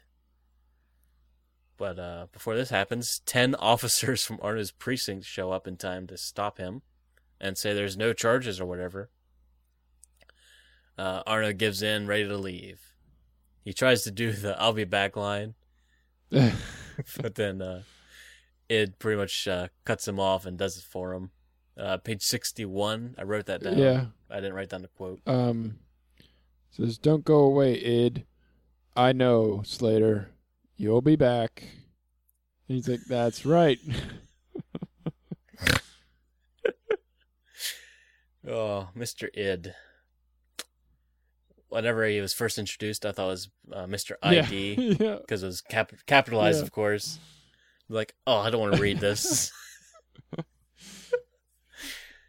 But I liked it, mostly because of drawing the parallel between the ego of Arno and Id of what he is. Foreshadowing? It's not a spoiler, yeah. I don't know if they tried it or not, because it doesn't sound like a very common name at all. But I liked it. Yeah, I did too. He's definitely no Charles Dance here. Yeah. He seems like a good intellectual villain to set up against Arno. Mm-hmm. Exterior precinct parking lot day. Danny tries to connect the dots with Id, with far-reaching CIA drug conspiracies or something, and the bandages are to conceal his ID. Did I write that? Anyway, Arno admits that when he was a rookie, more headstrong than right now. I love that. He threw the man's face into a vat of boiling acid. Wow. Yeah. Boiling acid. Yep. Not just regular acid. Not just boiling water. See, I think Schumacher read that. And was just yeah. Oh, man, I got to put that in a movie. So, yeah, this is kind of like a Joker situation where after the boiling acid, Id sells twice the drugs, making twice the money, which is a stupid line, but whatever.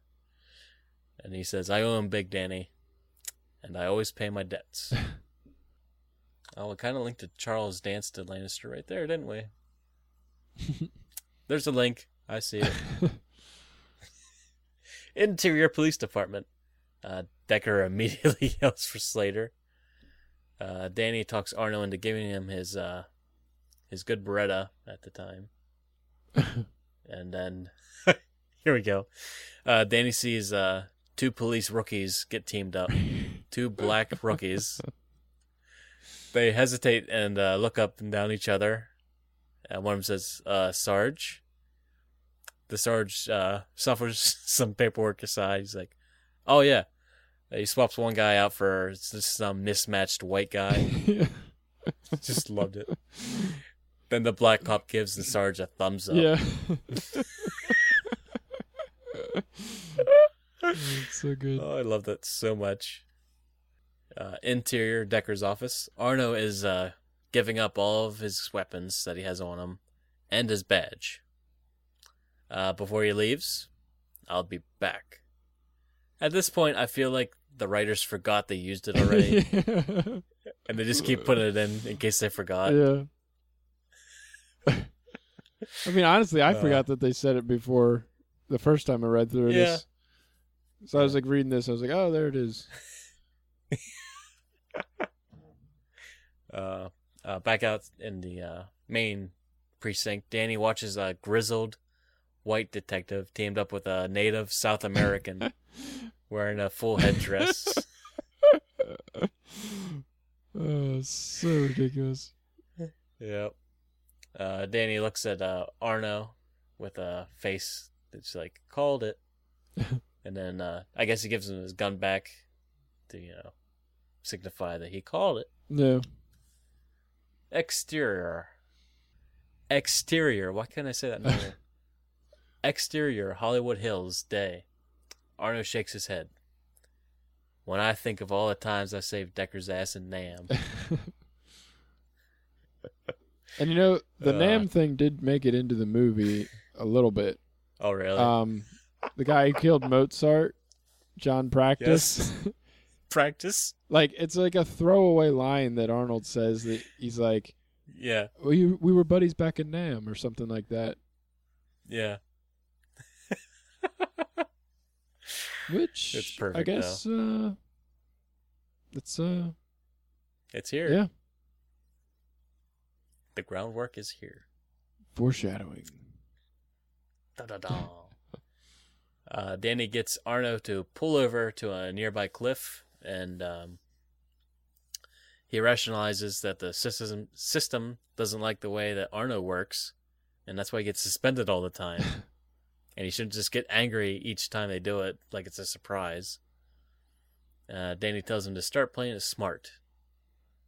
Arno agrees as he takes in the beauty of the smog over the city. It's it's one of those awful things to think is funny, but Yeah. I couldn't help but laugh at that.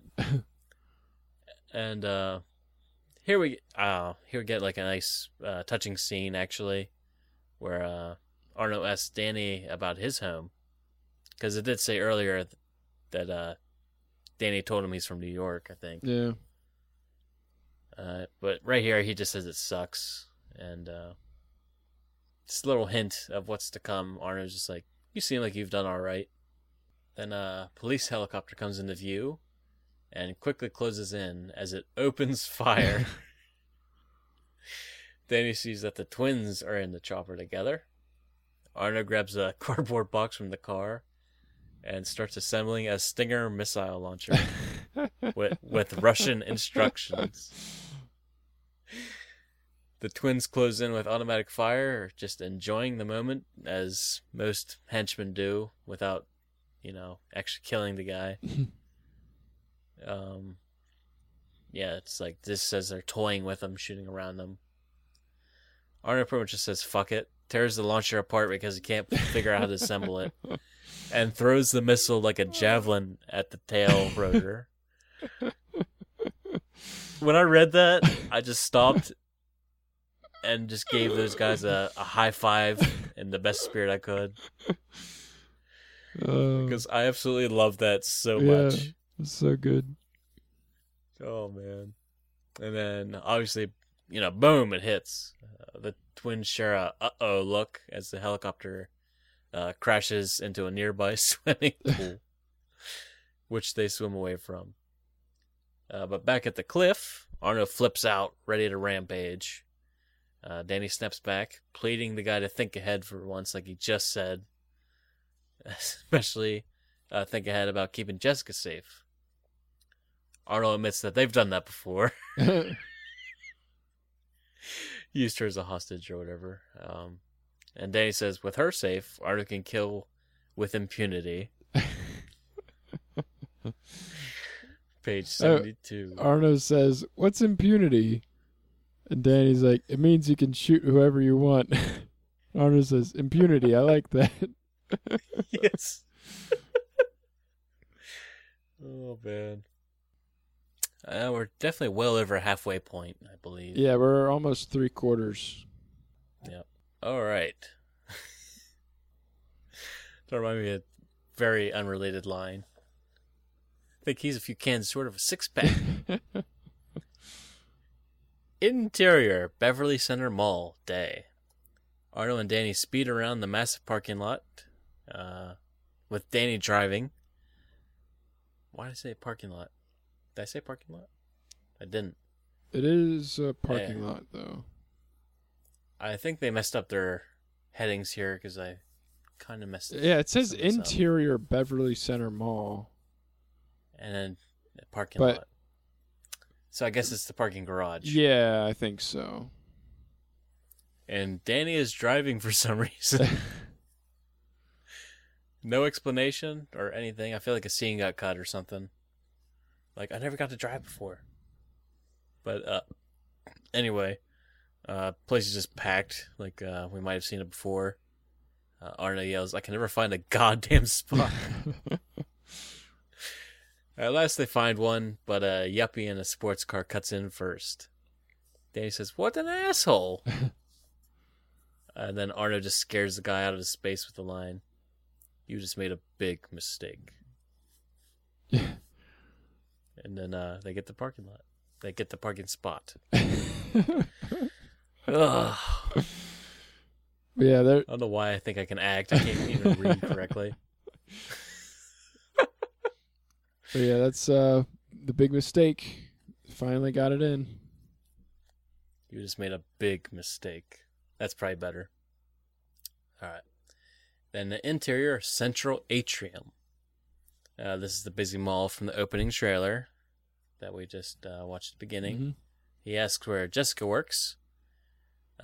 Top floor, jewelry. In the glass elevator, Arno spots the... correction. As they are in the elevator, Arno spots the twins leading a battalion of mercs on the ground floor. Arno and Danny get to the top floor when Danny suddenly realizes this is the scene from the movie. As he bumps into the stroller with the baby that Arno had caught before. Yeah. Danny buckles the kid in and tells the mom to keep a better eye on her. Yep.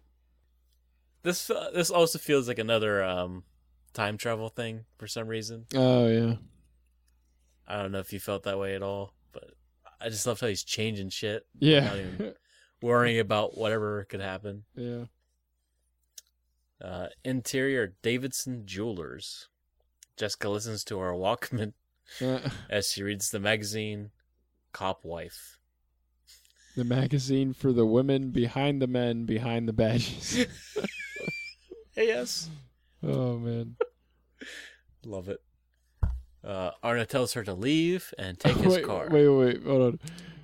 It does say the cover story depicts a cop wife still dressed in her house apron, but now armed to the teeth with a necklace of deadly weapons. And there's a quote, "My husband got suspended. Now I wear the badge." A cop's wife story. Oh, man. Oh, I love it. Yeah. It's like its own movie. Go on. Yeah. Arno tells Jessica to leave and take his car. Jessica's confused by Arno taking Danny's advice on this, but she goes along with it. Because why would you take a kid's advice over all this stuff? But yeah, clearly Danny is, improving Arnold's thinking. Yeah. Unlike that sentence I just used. Interior mall hallway.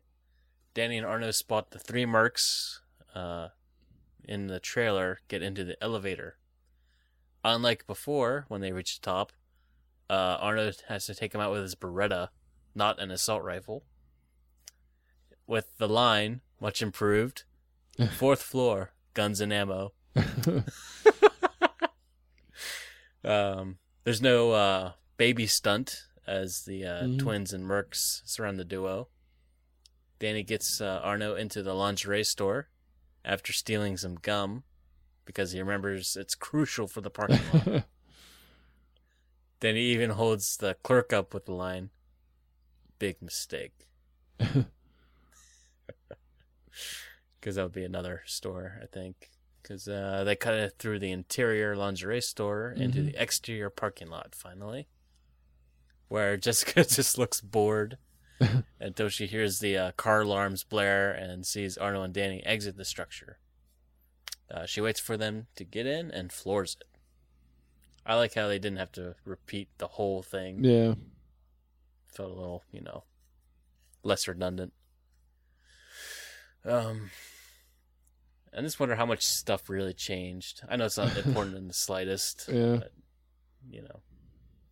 interior car. Arno is amazed that Danny's plan worked because it was his plan, but we never got into that. And he wants to know what they should do next. Then Danny tells Jessica to pull over to the exterior Santa Monica. Wow. Oh, this is why I want to record my fake. Santa Monica Beach, bro. This exterior Santa Monica beachfront day. We have some filler dialogue of Danny being all like, "You can't go home. That's where they'll get you." Because Jessica's just being a little stupid, even by bad action movie standards. Then we cut to the actual pier itself. Just a rundown amusement park with cheap food and horrible games. Danny says they'll be safe here because Arno and Jessica never come here. But since the bad guys always catch up, they'll call the police for backup. Which, I liked it. Yeah. I like the plan. Now Jessica's pissed off that this is all she had to do to keep from being kidnapped so many times before. Interior arcade tent. They're, more like video game arcade than carnival games. Yeah. There's still like air hockey and stuff in here. Jessica seems more and more annoyed by the overall setting and just leaves the boys and she goes off on her own. Arno says that Decker is sending 30 cars and is just loving his ice cream cone. Yeah. I love Arno in this scene, how delighted he is. Yeah. Seriously. Because it was at this point where I realized that he wasn't coming into the, real world, like the finished third act.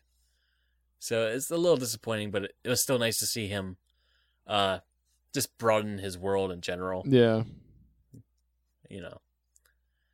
And they're playing air hockey with Arno's just like having so much fun. Like, it's ridiculous. Yeah, it's a really good scene. He says he never had time for this stuff like this. And he'd just like to do this more often with Jessica. Because the only time they see each other is during a getaway or when she has to patch his wounds. Arno also says he never wanted a kid because that'd be one more target for his enemies to use against him. Which, that's another pretty good layer for him, I thought. Yeah. Considering he's supposed to be a caricature, this is where they really start to, beef him up. Yeah. Exterior pier day. Arno gets another ice cream and tells Danny he's a smart kid and his parents must be proud. Danny gets a little quiet at this and, he says that this all reminds him of his father who died of cancer, who used to take him to Coney Island. He admits he's jealous of Arno because he at least gets to unleash some vengeance against anyone who hurts his family. It kind of reminded me of Kick-Ass. He's like, don't expect a revenge story from my mom. She died from a brain aneurysm. But, anyway. I think Arno's trying to steer him away from that, but it doesn't really work because they're interrupted by some bad guys who shoot their ice cream cones out of their hands. Yeah. Then the man and young man run into the arcade tent again, where the crowd just disperses as Arno and Danny crawl under the game tables to hide from 5 gunmen. Danny reminds Arno that he's out of ammo, which if he never said that, he would have had plenty. You know what I'm saying? Arno rolls over to the skee balls and starts pitching them at the gunmen until they're all down. So ridiculous. Yep. Like being out of ammo is really going to stop them. One more shows up, but Arno grabs a puck from the air hockey table and takes him out. Let's move, Danny. But Danny is missing. exterior pier. Oh man, it gets so ridiculous. A gunman drags Danny out into the open. Jules and Jim are waiting just outside of the arcade tent's exit, ordering Danny to yell for Arno. Call to John now. That's exactly what I thought. That's why we're best friends. It has to be a reference to that movie. Like, there's no way. Oh, that'd be so great. It probably can't be, though. Some of these movies came out well after 91. That's true, actually. Now that I think about it, like, this movie came out, this script was written before Terminator 2. Yeah. So, Okay. Anyway. I mean, an Arnold movie's an Arnold movie. That's not... Maybe James Cameron was, like, a potential director for this, and he's like, kid teaming up with Arnold Schwarzenegger, then that's a good idea. And then he wrote Terminator 2. I was thinking, I'd love to do this, but I gotta do that fucking wax shit for the Spider-Man movie. Oh, man. I would love to see him being like, oh no, I gotta do the Spider-Man thing. Just the biggest waste of his life. Anyway, Danny won't yell for help, so the gunman shoves Danny to the ground, just like, roughing him up. That's when Danny hears a heavy clank in his book bag. He remembers. Then Jim says, I don't know if this is a typo or if it's supposed to be his accent, but Jim says, go ahead, kill him. It's Keel. Well, yeah, because up in Jules' line, he says, call to him. I missed it. It's hilarious. I wish there was more of that, though. Yeah. I don't know. They don't really say a whole lot, so. Yeah, I guess not. It's like the typical action movies where you make fun of someone for being different. Right. Pointless. But it's funny for some reason. Because they're different. Yeah. Anyway. So the gunman is ready to kill Danny on the spot. He says, so long, kid. And Danny just says, bye, asshole. And he grabs his porcelain gun from the backpack and literally blows the gunman into dust. Yeah. I had to reread that because I'm like, it hits him with dust? No, it blows him up into dust. No gore or anything, I believe. It just reduces him to a little cloud of bad guy. Dust. Yeah. I'm like, okay, they took a very different turn here. Yeah. Yeah, the way this goes now would have been such a horrible third act. Oh, yeah. I'm really glad they didn't do this. Then two more guys run at Danny, but another one just gets evaporated on the spot. But then the second one grabs Danny's hand. Also, why you went... At this point, the gun is glowing. Oh, yeah.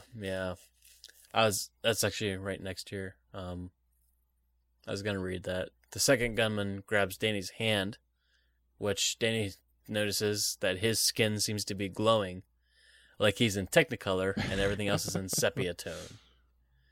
Which I didn't care for that at all. Yeah. Because I'm like, what are you going for here? Anyway, the bad guy punches Danny across the face, but he's fine. And then Danny returns the favor by shoving the guy, who flies at least 100 feet backwards. So yeah, just for no reason, Danny gets the macho superpowers out of nowhere. Yeah. Yeah. I'm really glad they changed this. Yeah. But I like that. I'm glad they went the opposite direction and depowered the guy from the movie. Right. Exactly. Because then we cut to Arno, who's holding his own against a dozen other fighters. He has a brief break in the action to see Danny and say, "Danny, what's happened to you? You're glowing." Which it just sounds like a, hey, sugar. Yeah. More men rush in. Arno tells Danny to get behind him. But then Danny says, "No, you get behind me." Kaboom! I did like that. Yeah. That's another slate wiping moment. Everything seems quiet until they see the twins kidnap Jessica and drive away. So the plan didn't even work at all. Yep. For good reason, though, we find out later. They start running, but Arno stops. Maybe we should wait for backup. What, are you kidding me? They got your wife. It's personal now. We gotta kick ass. Come on, let's go. It really worked because my voice is kind of scratchy. Exterior, LA streets. That's all you have to say to set up something. Yeah. Day. It's still daytime. I do like the next part. I lied. You probably know what I'm talking about. Arno and Danny are about 3 blocks behind the other 4 cars of bad guys. That's 4 cars of bad guys are chasing now. Arno expresses his concern with Danny's gun and glowing skin. Danny thinks he's just jealous because he feels great. That's not a quote. I just said that for some reason. Then after a bunch of swerving and whatnot, Danny thinks he's going to vomit. As he leans over the edge, he sees two workers walking down an alley with a huge pane of glass. Oh, I love this so much. Yeah. Danny yells for Arno to follow them through an alley. They do follow. They have to follow on foot out into a street filled with typical car chase obstacles, fruit carts, garbage cans, student driver car, and 18-wheeler, of course, etc., etc. Yeah. As soon as I saw the guys with the glass, I was like, yep.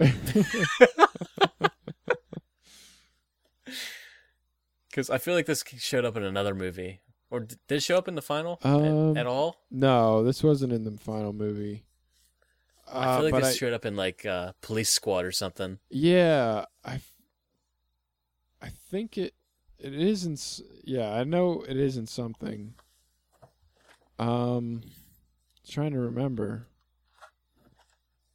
'Cause there's like the 2 guys with the glass. They're walking back and forth. And yeah. Wow, I can't remember what that is. I don't know. It might not be that original. Yeah. Just thinking. I mean, I still loved reading it. Oh yeah, it was still funny. Oh yeah. So Arno's like, I don't get it, but Danny's just like, trust me, the bad guys will be here any minute.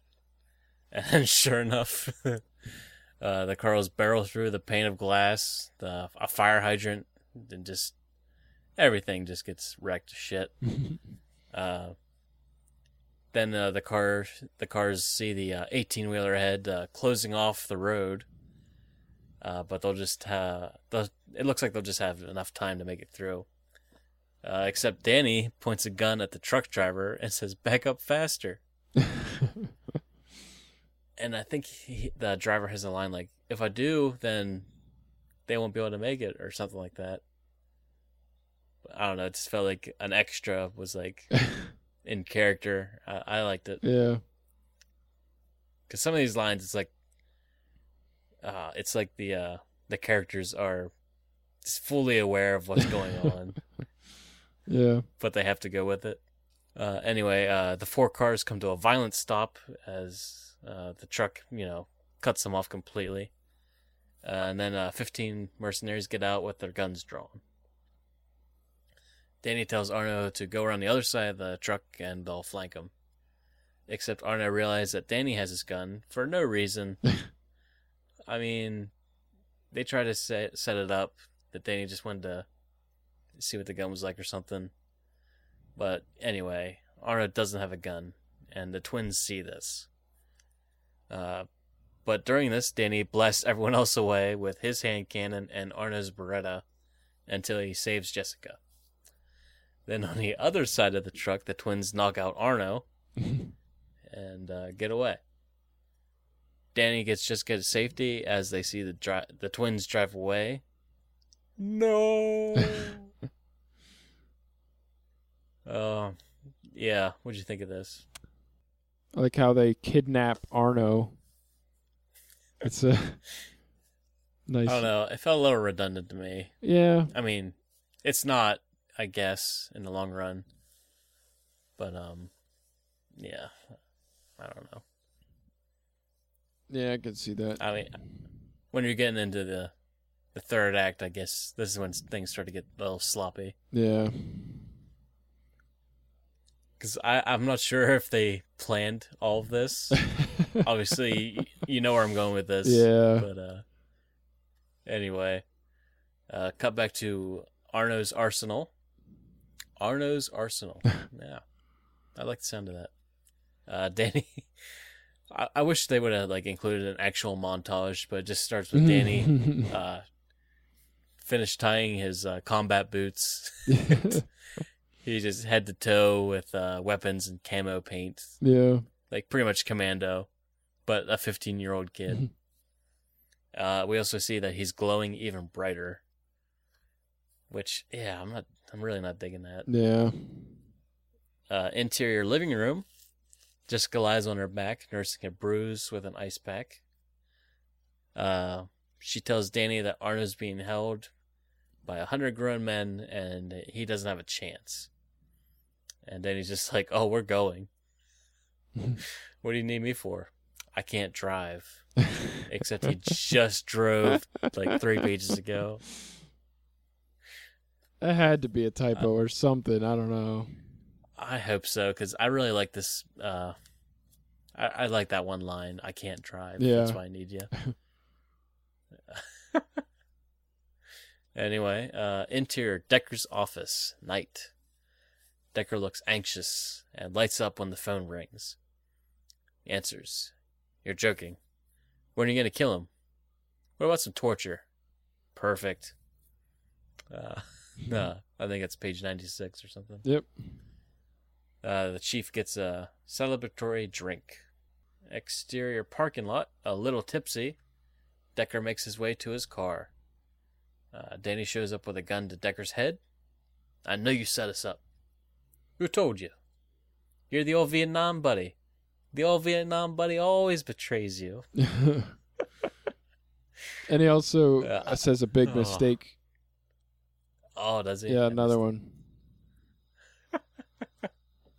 Danny gets Decker into Jessica's car and tells him to take them to Id's place. And Jessica just still seems annoyed with the whole thing. That she has to do something, I guess.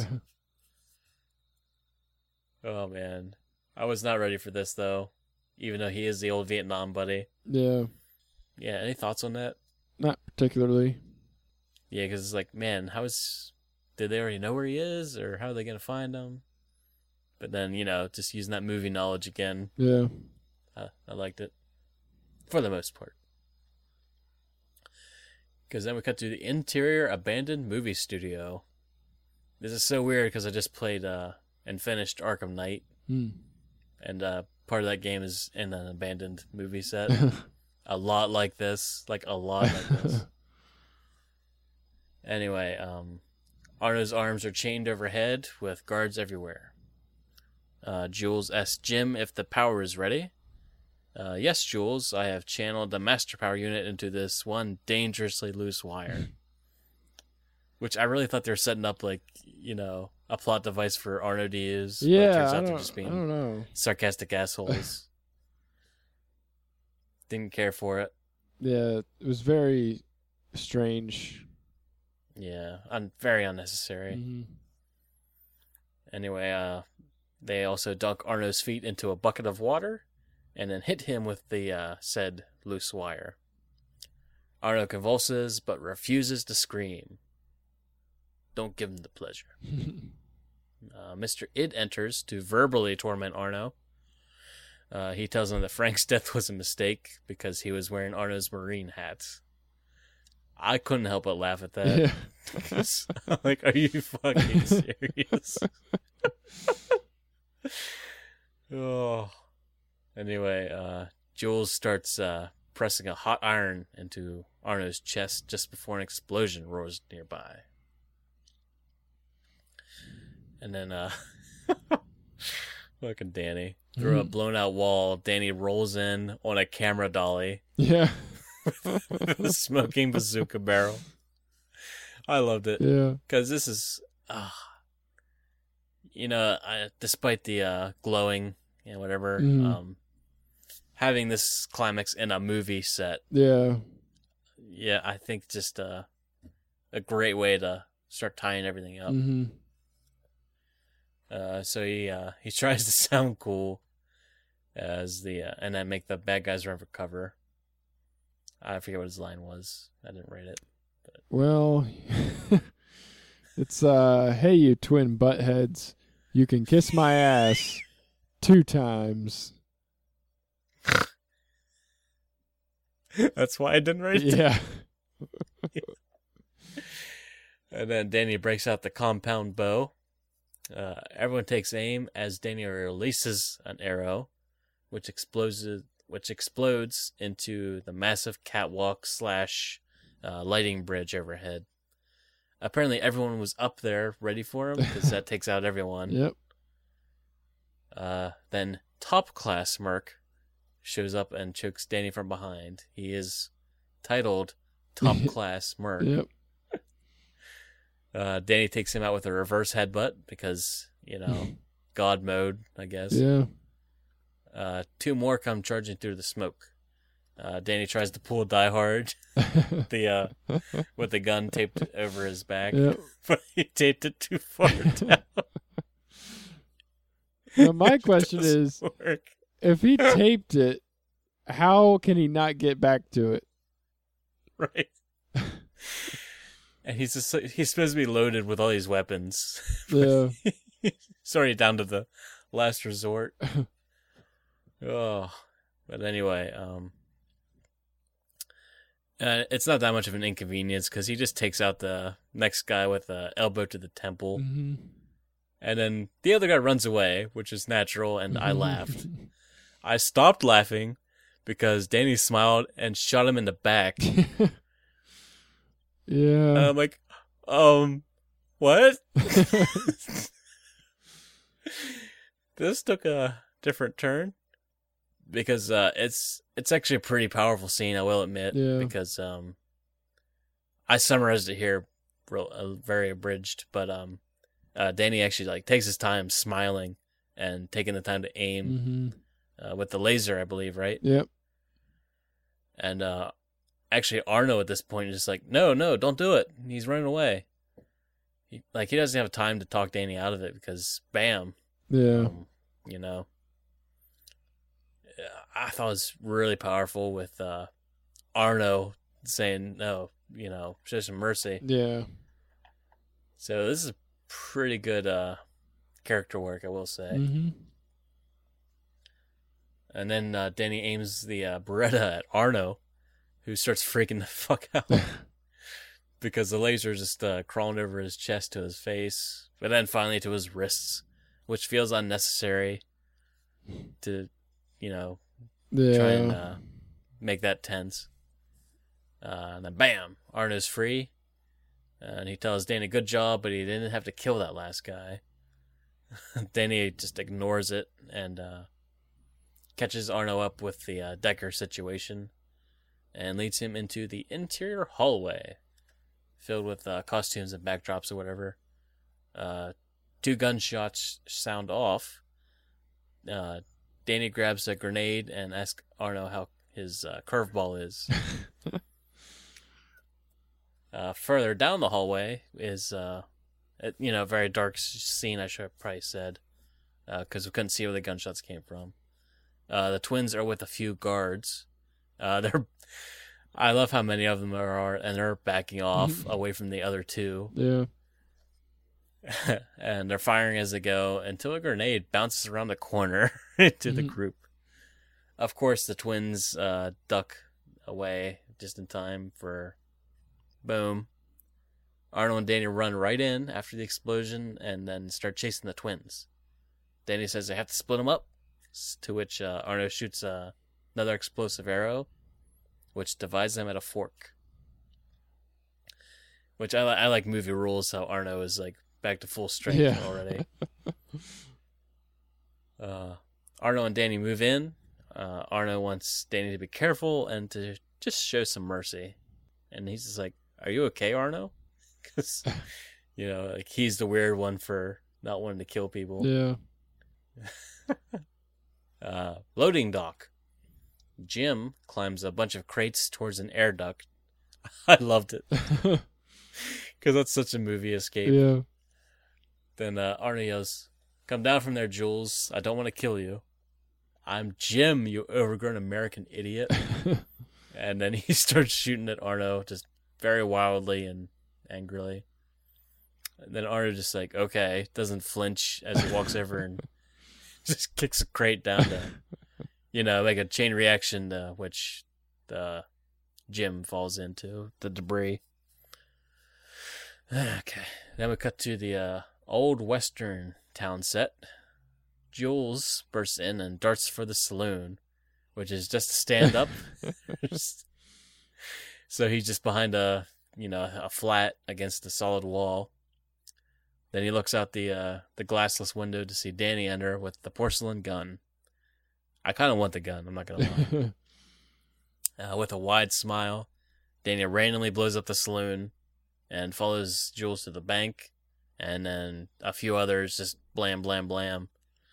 Until Jules stops in the jail, which you'll remember Danny said, "How many of your bad guys make it to jail alive?" I don't know if they tried that or not, but I clapped, just. And then, it doesn't matter because, bam, Danny does shoot and causes Jules to be buried under a pile of loose wood and debris. I don't know about you, but I thought that was pretty, I know there's a word I'm looking for. Not ironic, but, symbolic or something. Yeah, I got you. It's 1 in the morning. Back at the loading dock, Arno pushes some crates aside until he finds Jim with a twisted neck. Arno closes Jim's eyes and leaves. Would he stay on Jim? And then his eyes pop open. It's so ridiculous. The bad guy always gets back up. Yeah. Western set. Jules is now crawling out of the debris and, cocks his gun. And then he looks up to Danny, who says, "Thought I left, didn't you? You're the second most evil bad guy. And the second most evil bad guy always comes back to kill you at the end." And then Danny blows him away. Yep. I'm just like, man. I really didn't know where they were taking this, but Yeah. I think I appreciate it, but not nearly as much as the final product. Yeah. Obviously. I think I like the message of the final movie more. Yeah. Much better. New interior old horror movie set. Stalactites, stalagmites, cages, empty pits. It's kind of like someone turned off the light switch of hell, I think. Yeah. That's how I imagined it. Arno fires a random shot and calls out Id. The man laughs off screen, and then Arno just spins in a random direction and blasts away some cover, to which Id is just like so chill. He's like, "You knew just where to look." Arno asks where the drugs are. Id points to a random covered pit. Arno asks what the drug money was for. Page 110. Eric, let's do this. I love this so much. It's so ridiculous. All right. Where are we starting? Where are we going? Wait, one. I think 110. Okay. All right, where are you starting? Okay, well, first of all, do you want to be Id or Arno? I'll be Id. Okay, awesome. Okay. Yeah, start with the drugs are nothing. Ah, okay. The drugs are nothing. They were simply the means to an end. And what was that? Funding hostile rebels in Central America? Bribing government officials? Maybe a senator? My, what an active imagination. It was much simpler than that. We were only selling the drugs to make money. We used the money to buy guns. We needed the guns to kill you. But why? Why would you want me dead? You interfered with our drug operations.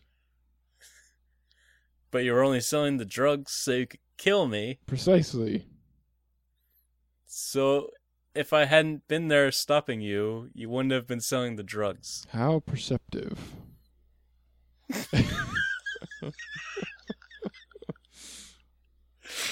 It was so ridiculous and childish. I couldn't believe I was reading it. Yeah.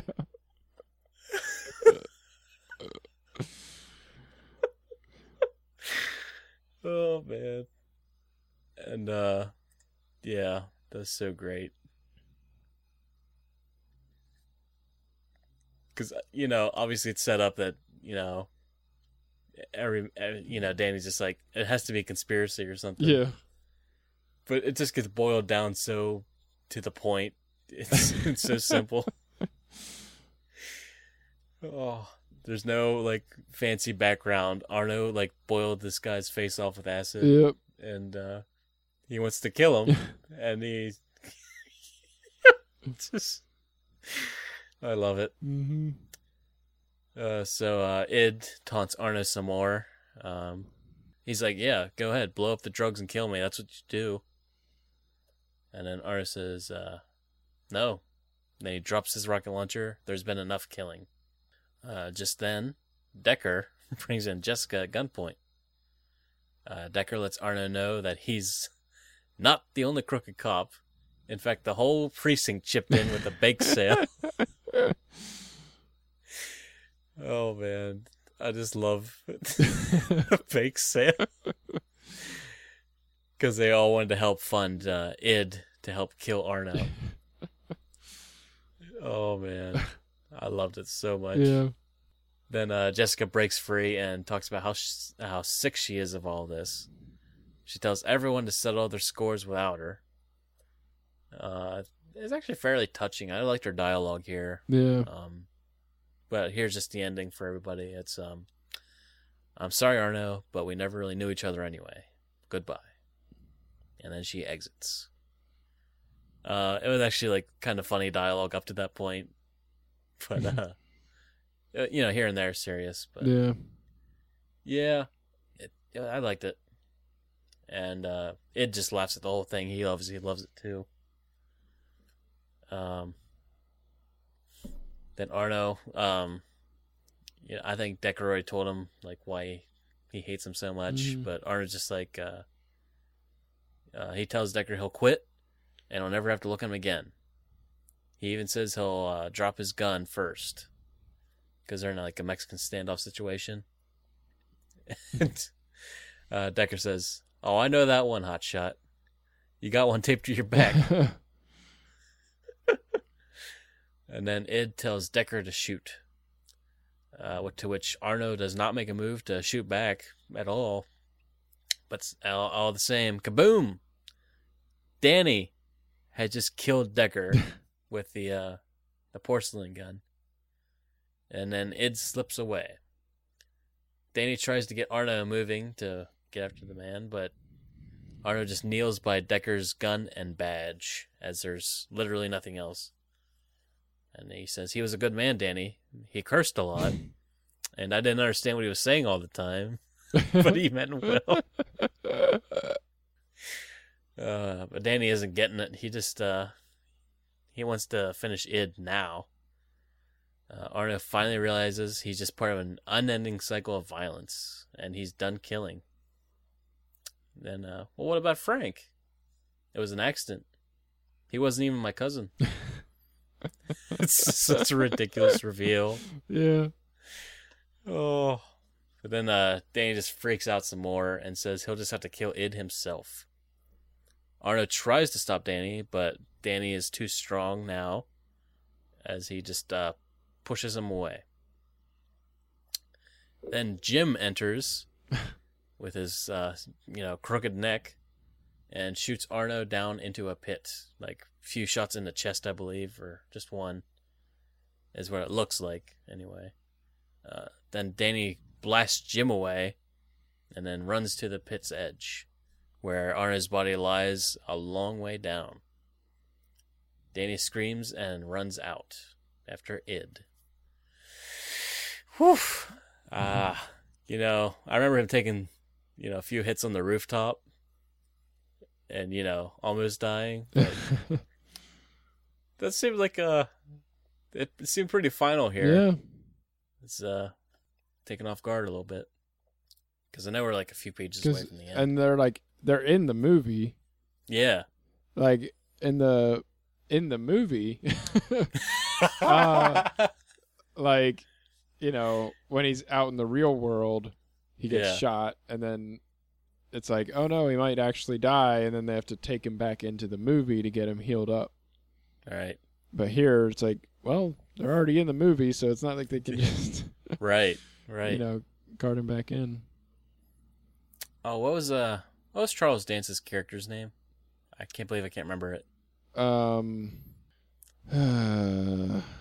Anyway, man, there's so many questions I have about that movie. Do you think he was an expert shot in the real world because he was in the movie, or do you think he still would miss? I don't know. He doesn't really shoot anybody from a long distance. Right. Anyway, exterior studio grounds. Id runs in a panic. Remember, he has a cane, so he's limping and shit, too. His name was Benedict, by the way. Benedict, yes. I can't believe I didn't remember that. He's like one of my favorite villains. Anyway, as Id runs away, his bandages start unraveling. Because, it's almost the end. Yep. Gotta reveal. That's right. Which is, still interesting because we know there's no grand history behind them. Yeah. I don't know. I still liked how this turned out for the most part. Yeah. Danny pursues him past some old movie houses, like old LA theaters, I guess, like back in the day. Mm-hmm. There's some names in there, but it doesn't mean anything to me. Interior pit. Arno's fist clenches. He wakes up atop the large pile of cocaine. Turns out Id was not lying. Exterior Hollywood Boulevard. Danny follows the trail of gauze to a decrepit, abandoned movie theater. Boom! Danny blows apart the front doors and enters the interior lobby. Id ducks behind the concession stand. Danny blows that up. We still don't see the man's face, I'll clarify. And then he chases the man into the middle of the theater. Danny looks up at the ceiling, realizing he's in the interior Asmodean. Oh, I really like this, man. I'm not going to lie. Just this whole transition, I really liked it. But it's in even worse shape than before, which I thought was interesting. Mm-hmm. Here I am, Danny. Fucking Lester walks out into the open, removing the last bit of bandages from his face. Here's your chance, Danny. Make up for everything in one shot. It just, oh man. It's so weird. Like, I didn't really know what he was expecting Danny to do. Yeah, I wasn't quite sure about his, reason for wanting Danny to kill him. Right. Or is he even, really in the movie? Did he go into the movie? Or it was all a dream. Was he already a part of the movie? I don't know. Well, it's really not made clear. Not at all. But, I think there's a point to that. Not that I'm gonna pretend to know, but I think I have a vague idea. Anyway, Arno yells for Danny to stop. He just pulls himself up to the front row to just sit down because he can't go any further. He begs Danny not to fall into the same cycle of vengeance as him. I think it's a pretty awesome scene as Danny finally lowers the gun and doesn't take the shot. Yeah. And then he just tries to help Arno get up. And then, if it wasn't trippy enough, Lester starts spewing fire and turns into a giant. Yeah. And he's, obviously he's Satan, I think. Yeah. And that makes sense, because, I don't know what else could be going on. He's just yelling, "Use the gun, Danny. That was the agreement." So I'm thinking just, the symbolism of shooting Lester would be enough to do something to Danny, like get his soul or some shit, I imagine. Obviously, just what I thought was happening, but like you said, there's no clarification to what would happen. Because Herbert Gold, that's why I wanted to look up the guy's name to see if something really happened. Anyway, then the whole theater begins exploding as Danny and Arno run for the center of the screen where the split is. And then, cut to black. I loved it. I love that transition of... as much as I love the ticket and, going through the wall. Yeah. And then, it's like, all that purple light and shit. This, cut to black. I love the minimalistic stuff like that. Yeah. Because I'm like, oh, man. Woof. That's awesome. And then, interior Asmodean. Everything is back to normal. Danny is sitting in his original seat. And he looks up to see the credits rolling over a burning theater. On the screen, Lester watches Danny with no expression. Right now, it's giving me goosebumps. It gave me goosebumps the first time I read it, and just thinking about that image. Yeah. Very good stuff. Then he ultimately collapses into the burning wreckage that he caused. Danny scans the screen, but then the fire just consumes everything in the movie. Cut the white screen, I imagine it did, and then Danny exits. I don't know if I just walk out after that. He just seems like he has no emotion here. Yeah. I don't know if he's supposed to be dumbfounded or whatever. It's obviously not just a dream. Yeah. He didn't just wake up. Because obviously Lester was on the screen. There's no way he could mistake that for a baloney-induced nightmare. Yeah. Okay. Exterior, Times Square. Pre-dawn? Question mark I put.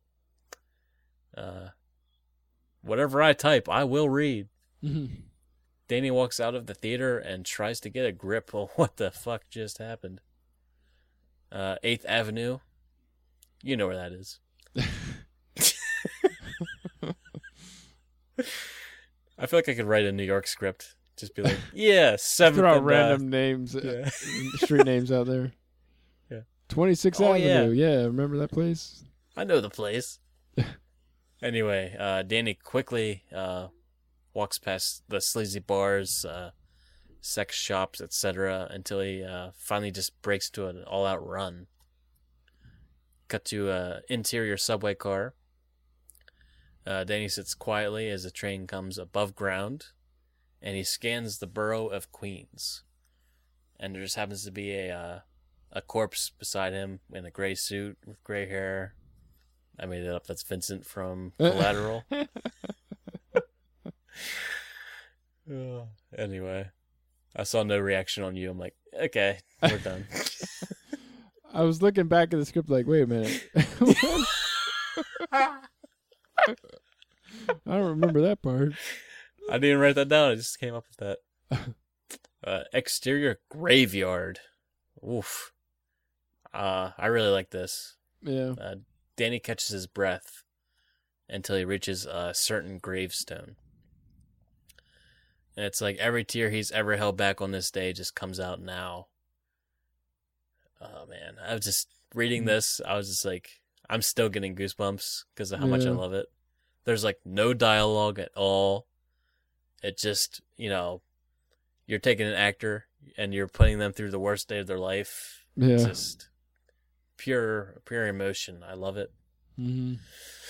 And then eventually his mother's hand reaches out to his shoulder and, she starts crying with him as the sun starts to rise. I thought, man, that's a great way to end that. And then we come back to the theater. Arno fucking Slater rises from the front row seats. No wounds or anything. Completely healthy. Then exterior Times Square. Arno smiles broadly before tossing his Beretta into a nearby garbage can and walks away. The end.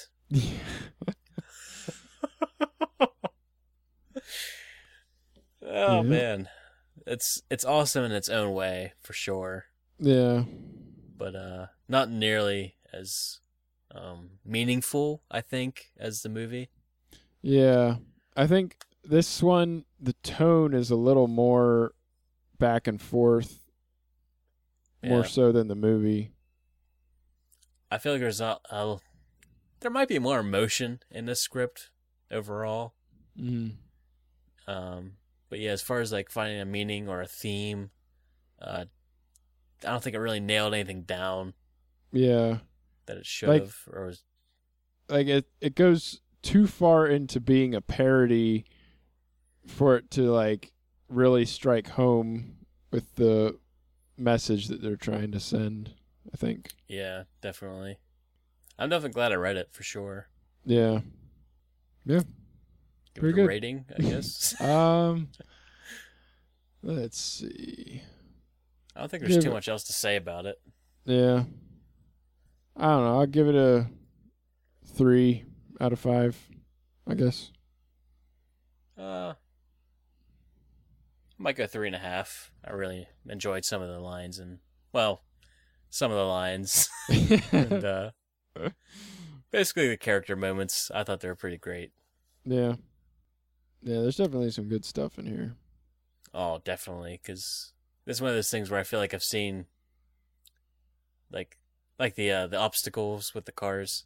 Mm-hmm.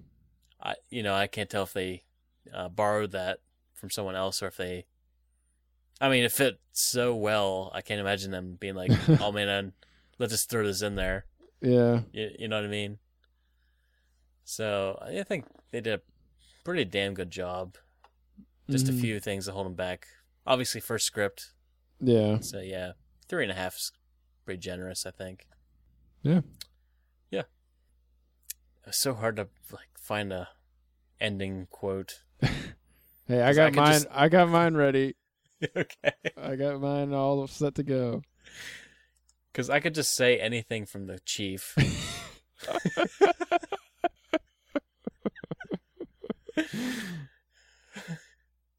Oh man, I can't think of anything. I mean, just reading the dialogue of "You sold the drugs to get money to kill me." I mean, that's enough for me, I think. But I really wanted to do that, but I can't. I couldn't find one I liked. So what do you got? All right. Well, I'm Eric, and I've got the Media Hounds doing the Thomas Flair 3 feet up my cornhole, the ACLU whitewater rafting down Fudge River Canyon. I'm this close to getting kicked out of my sweaty petards without a pension, and you ask me why? I shit you not. Is that page 113? Yes. I wrote that down for my quote, but I thought, no, I can't say that. You could take his next line. He has some good stuff in there. So ridiculous. Oh, I'm looking. Oh, yeah. Because you're a ball-peen jack-a-menace-slater, that's why. Because I've slept about all the cock toasting I can take from your poncy-poon fackers. He takes a beat to think for a second. And you take the shingles off the monkey stick.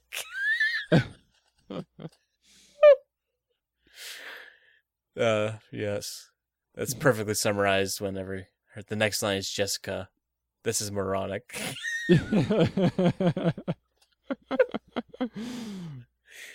Oh, man. It's great. Yeah. Oh, yeah, what are we doing next time?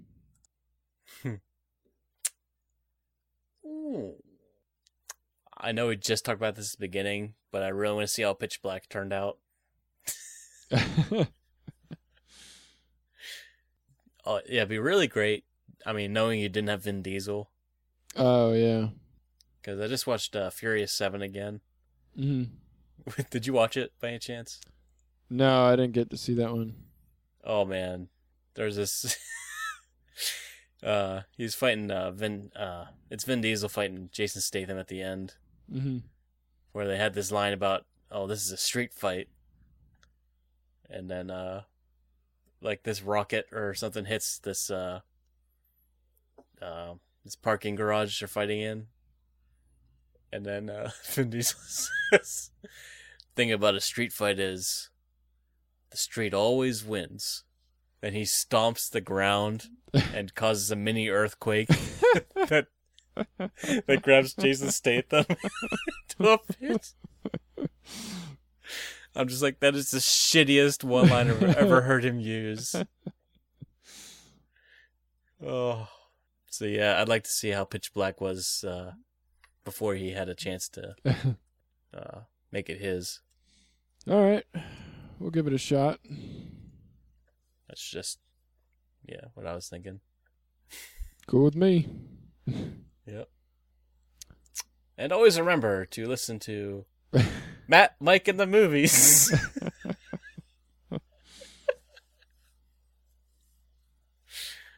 Yeah, that's all I got. All right. Thanks for listening.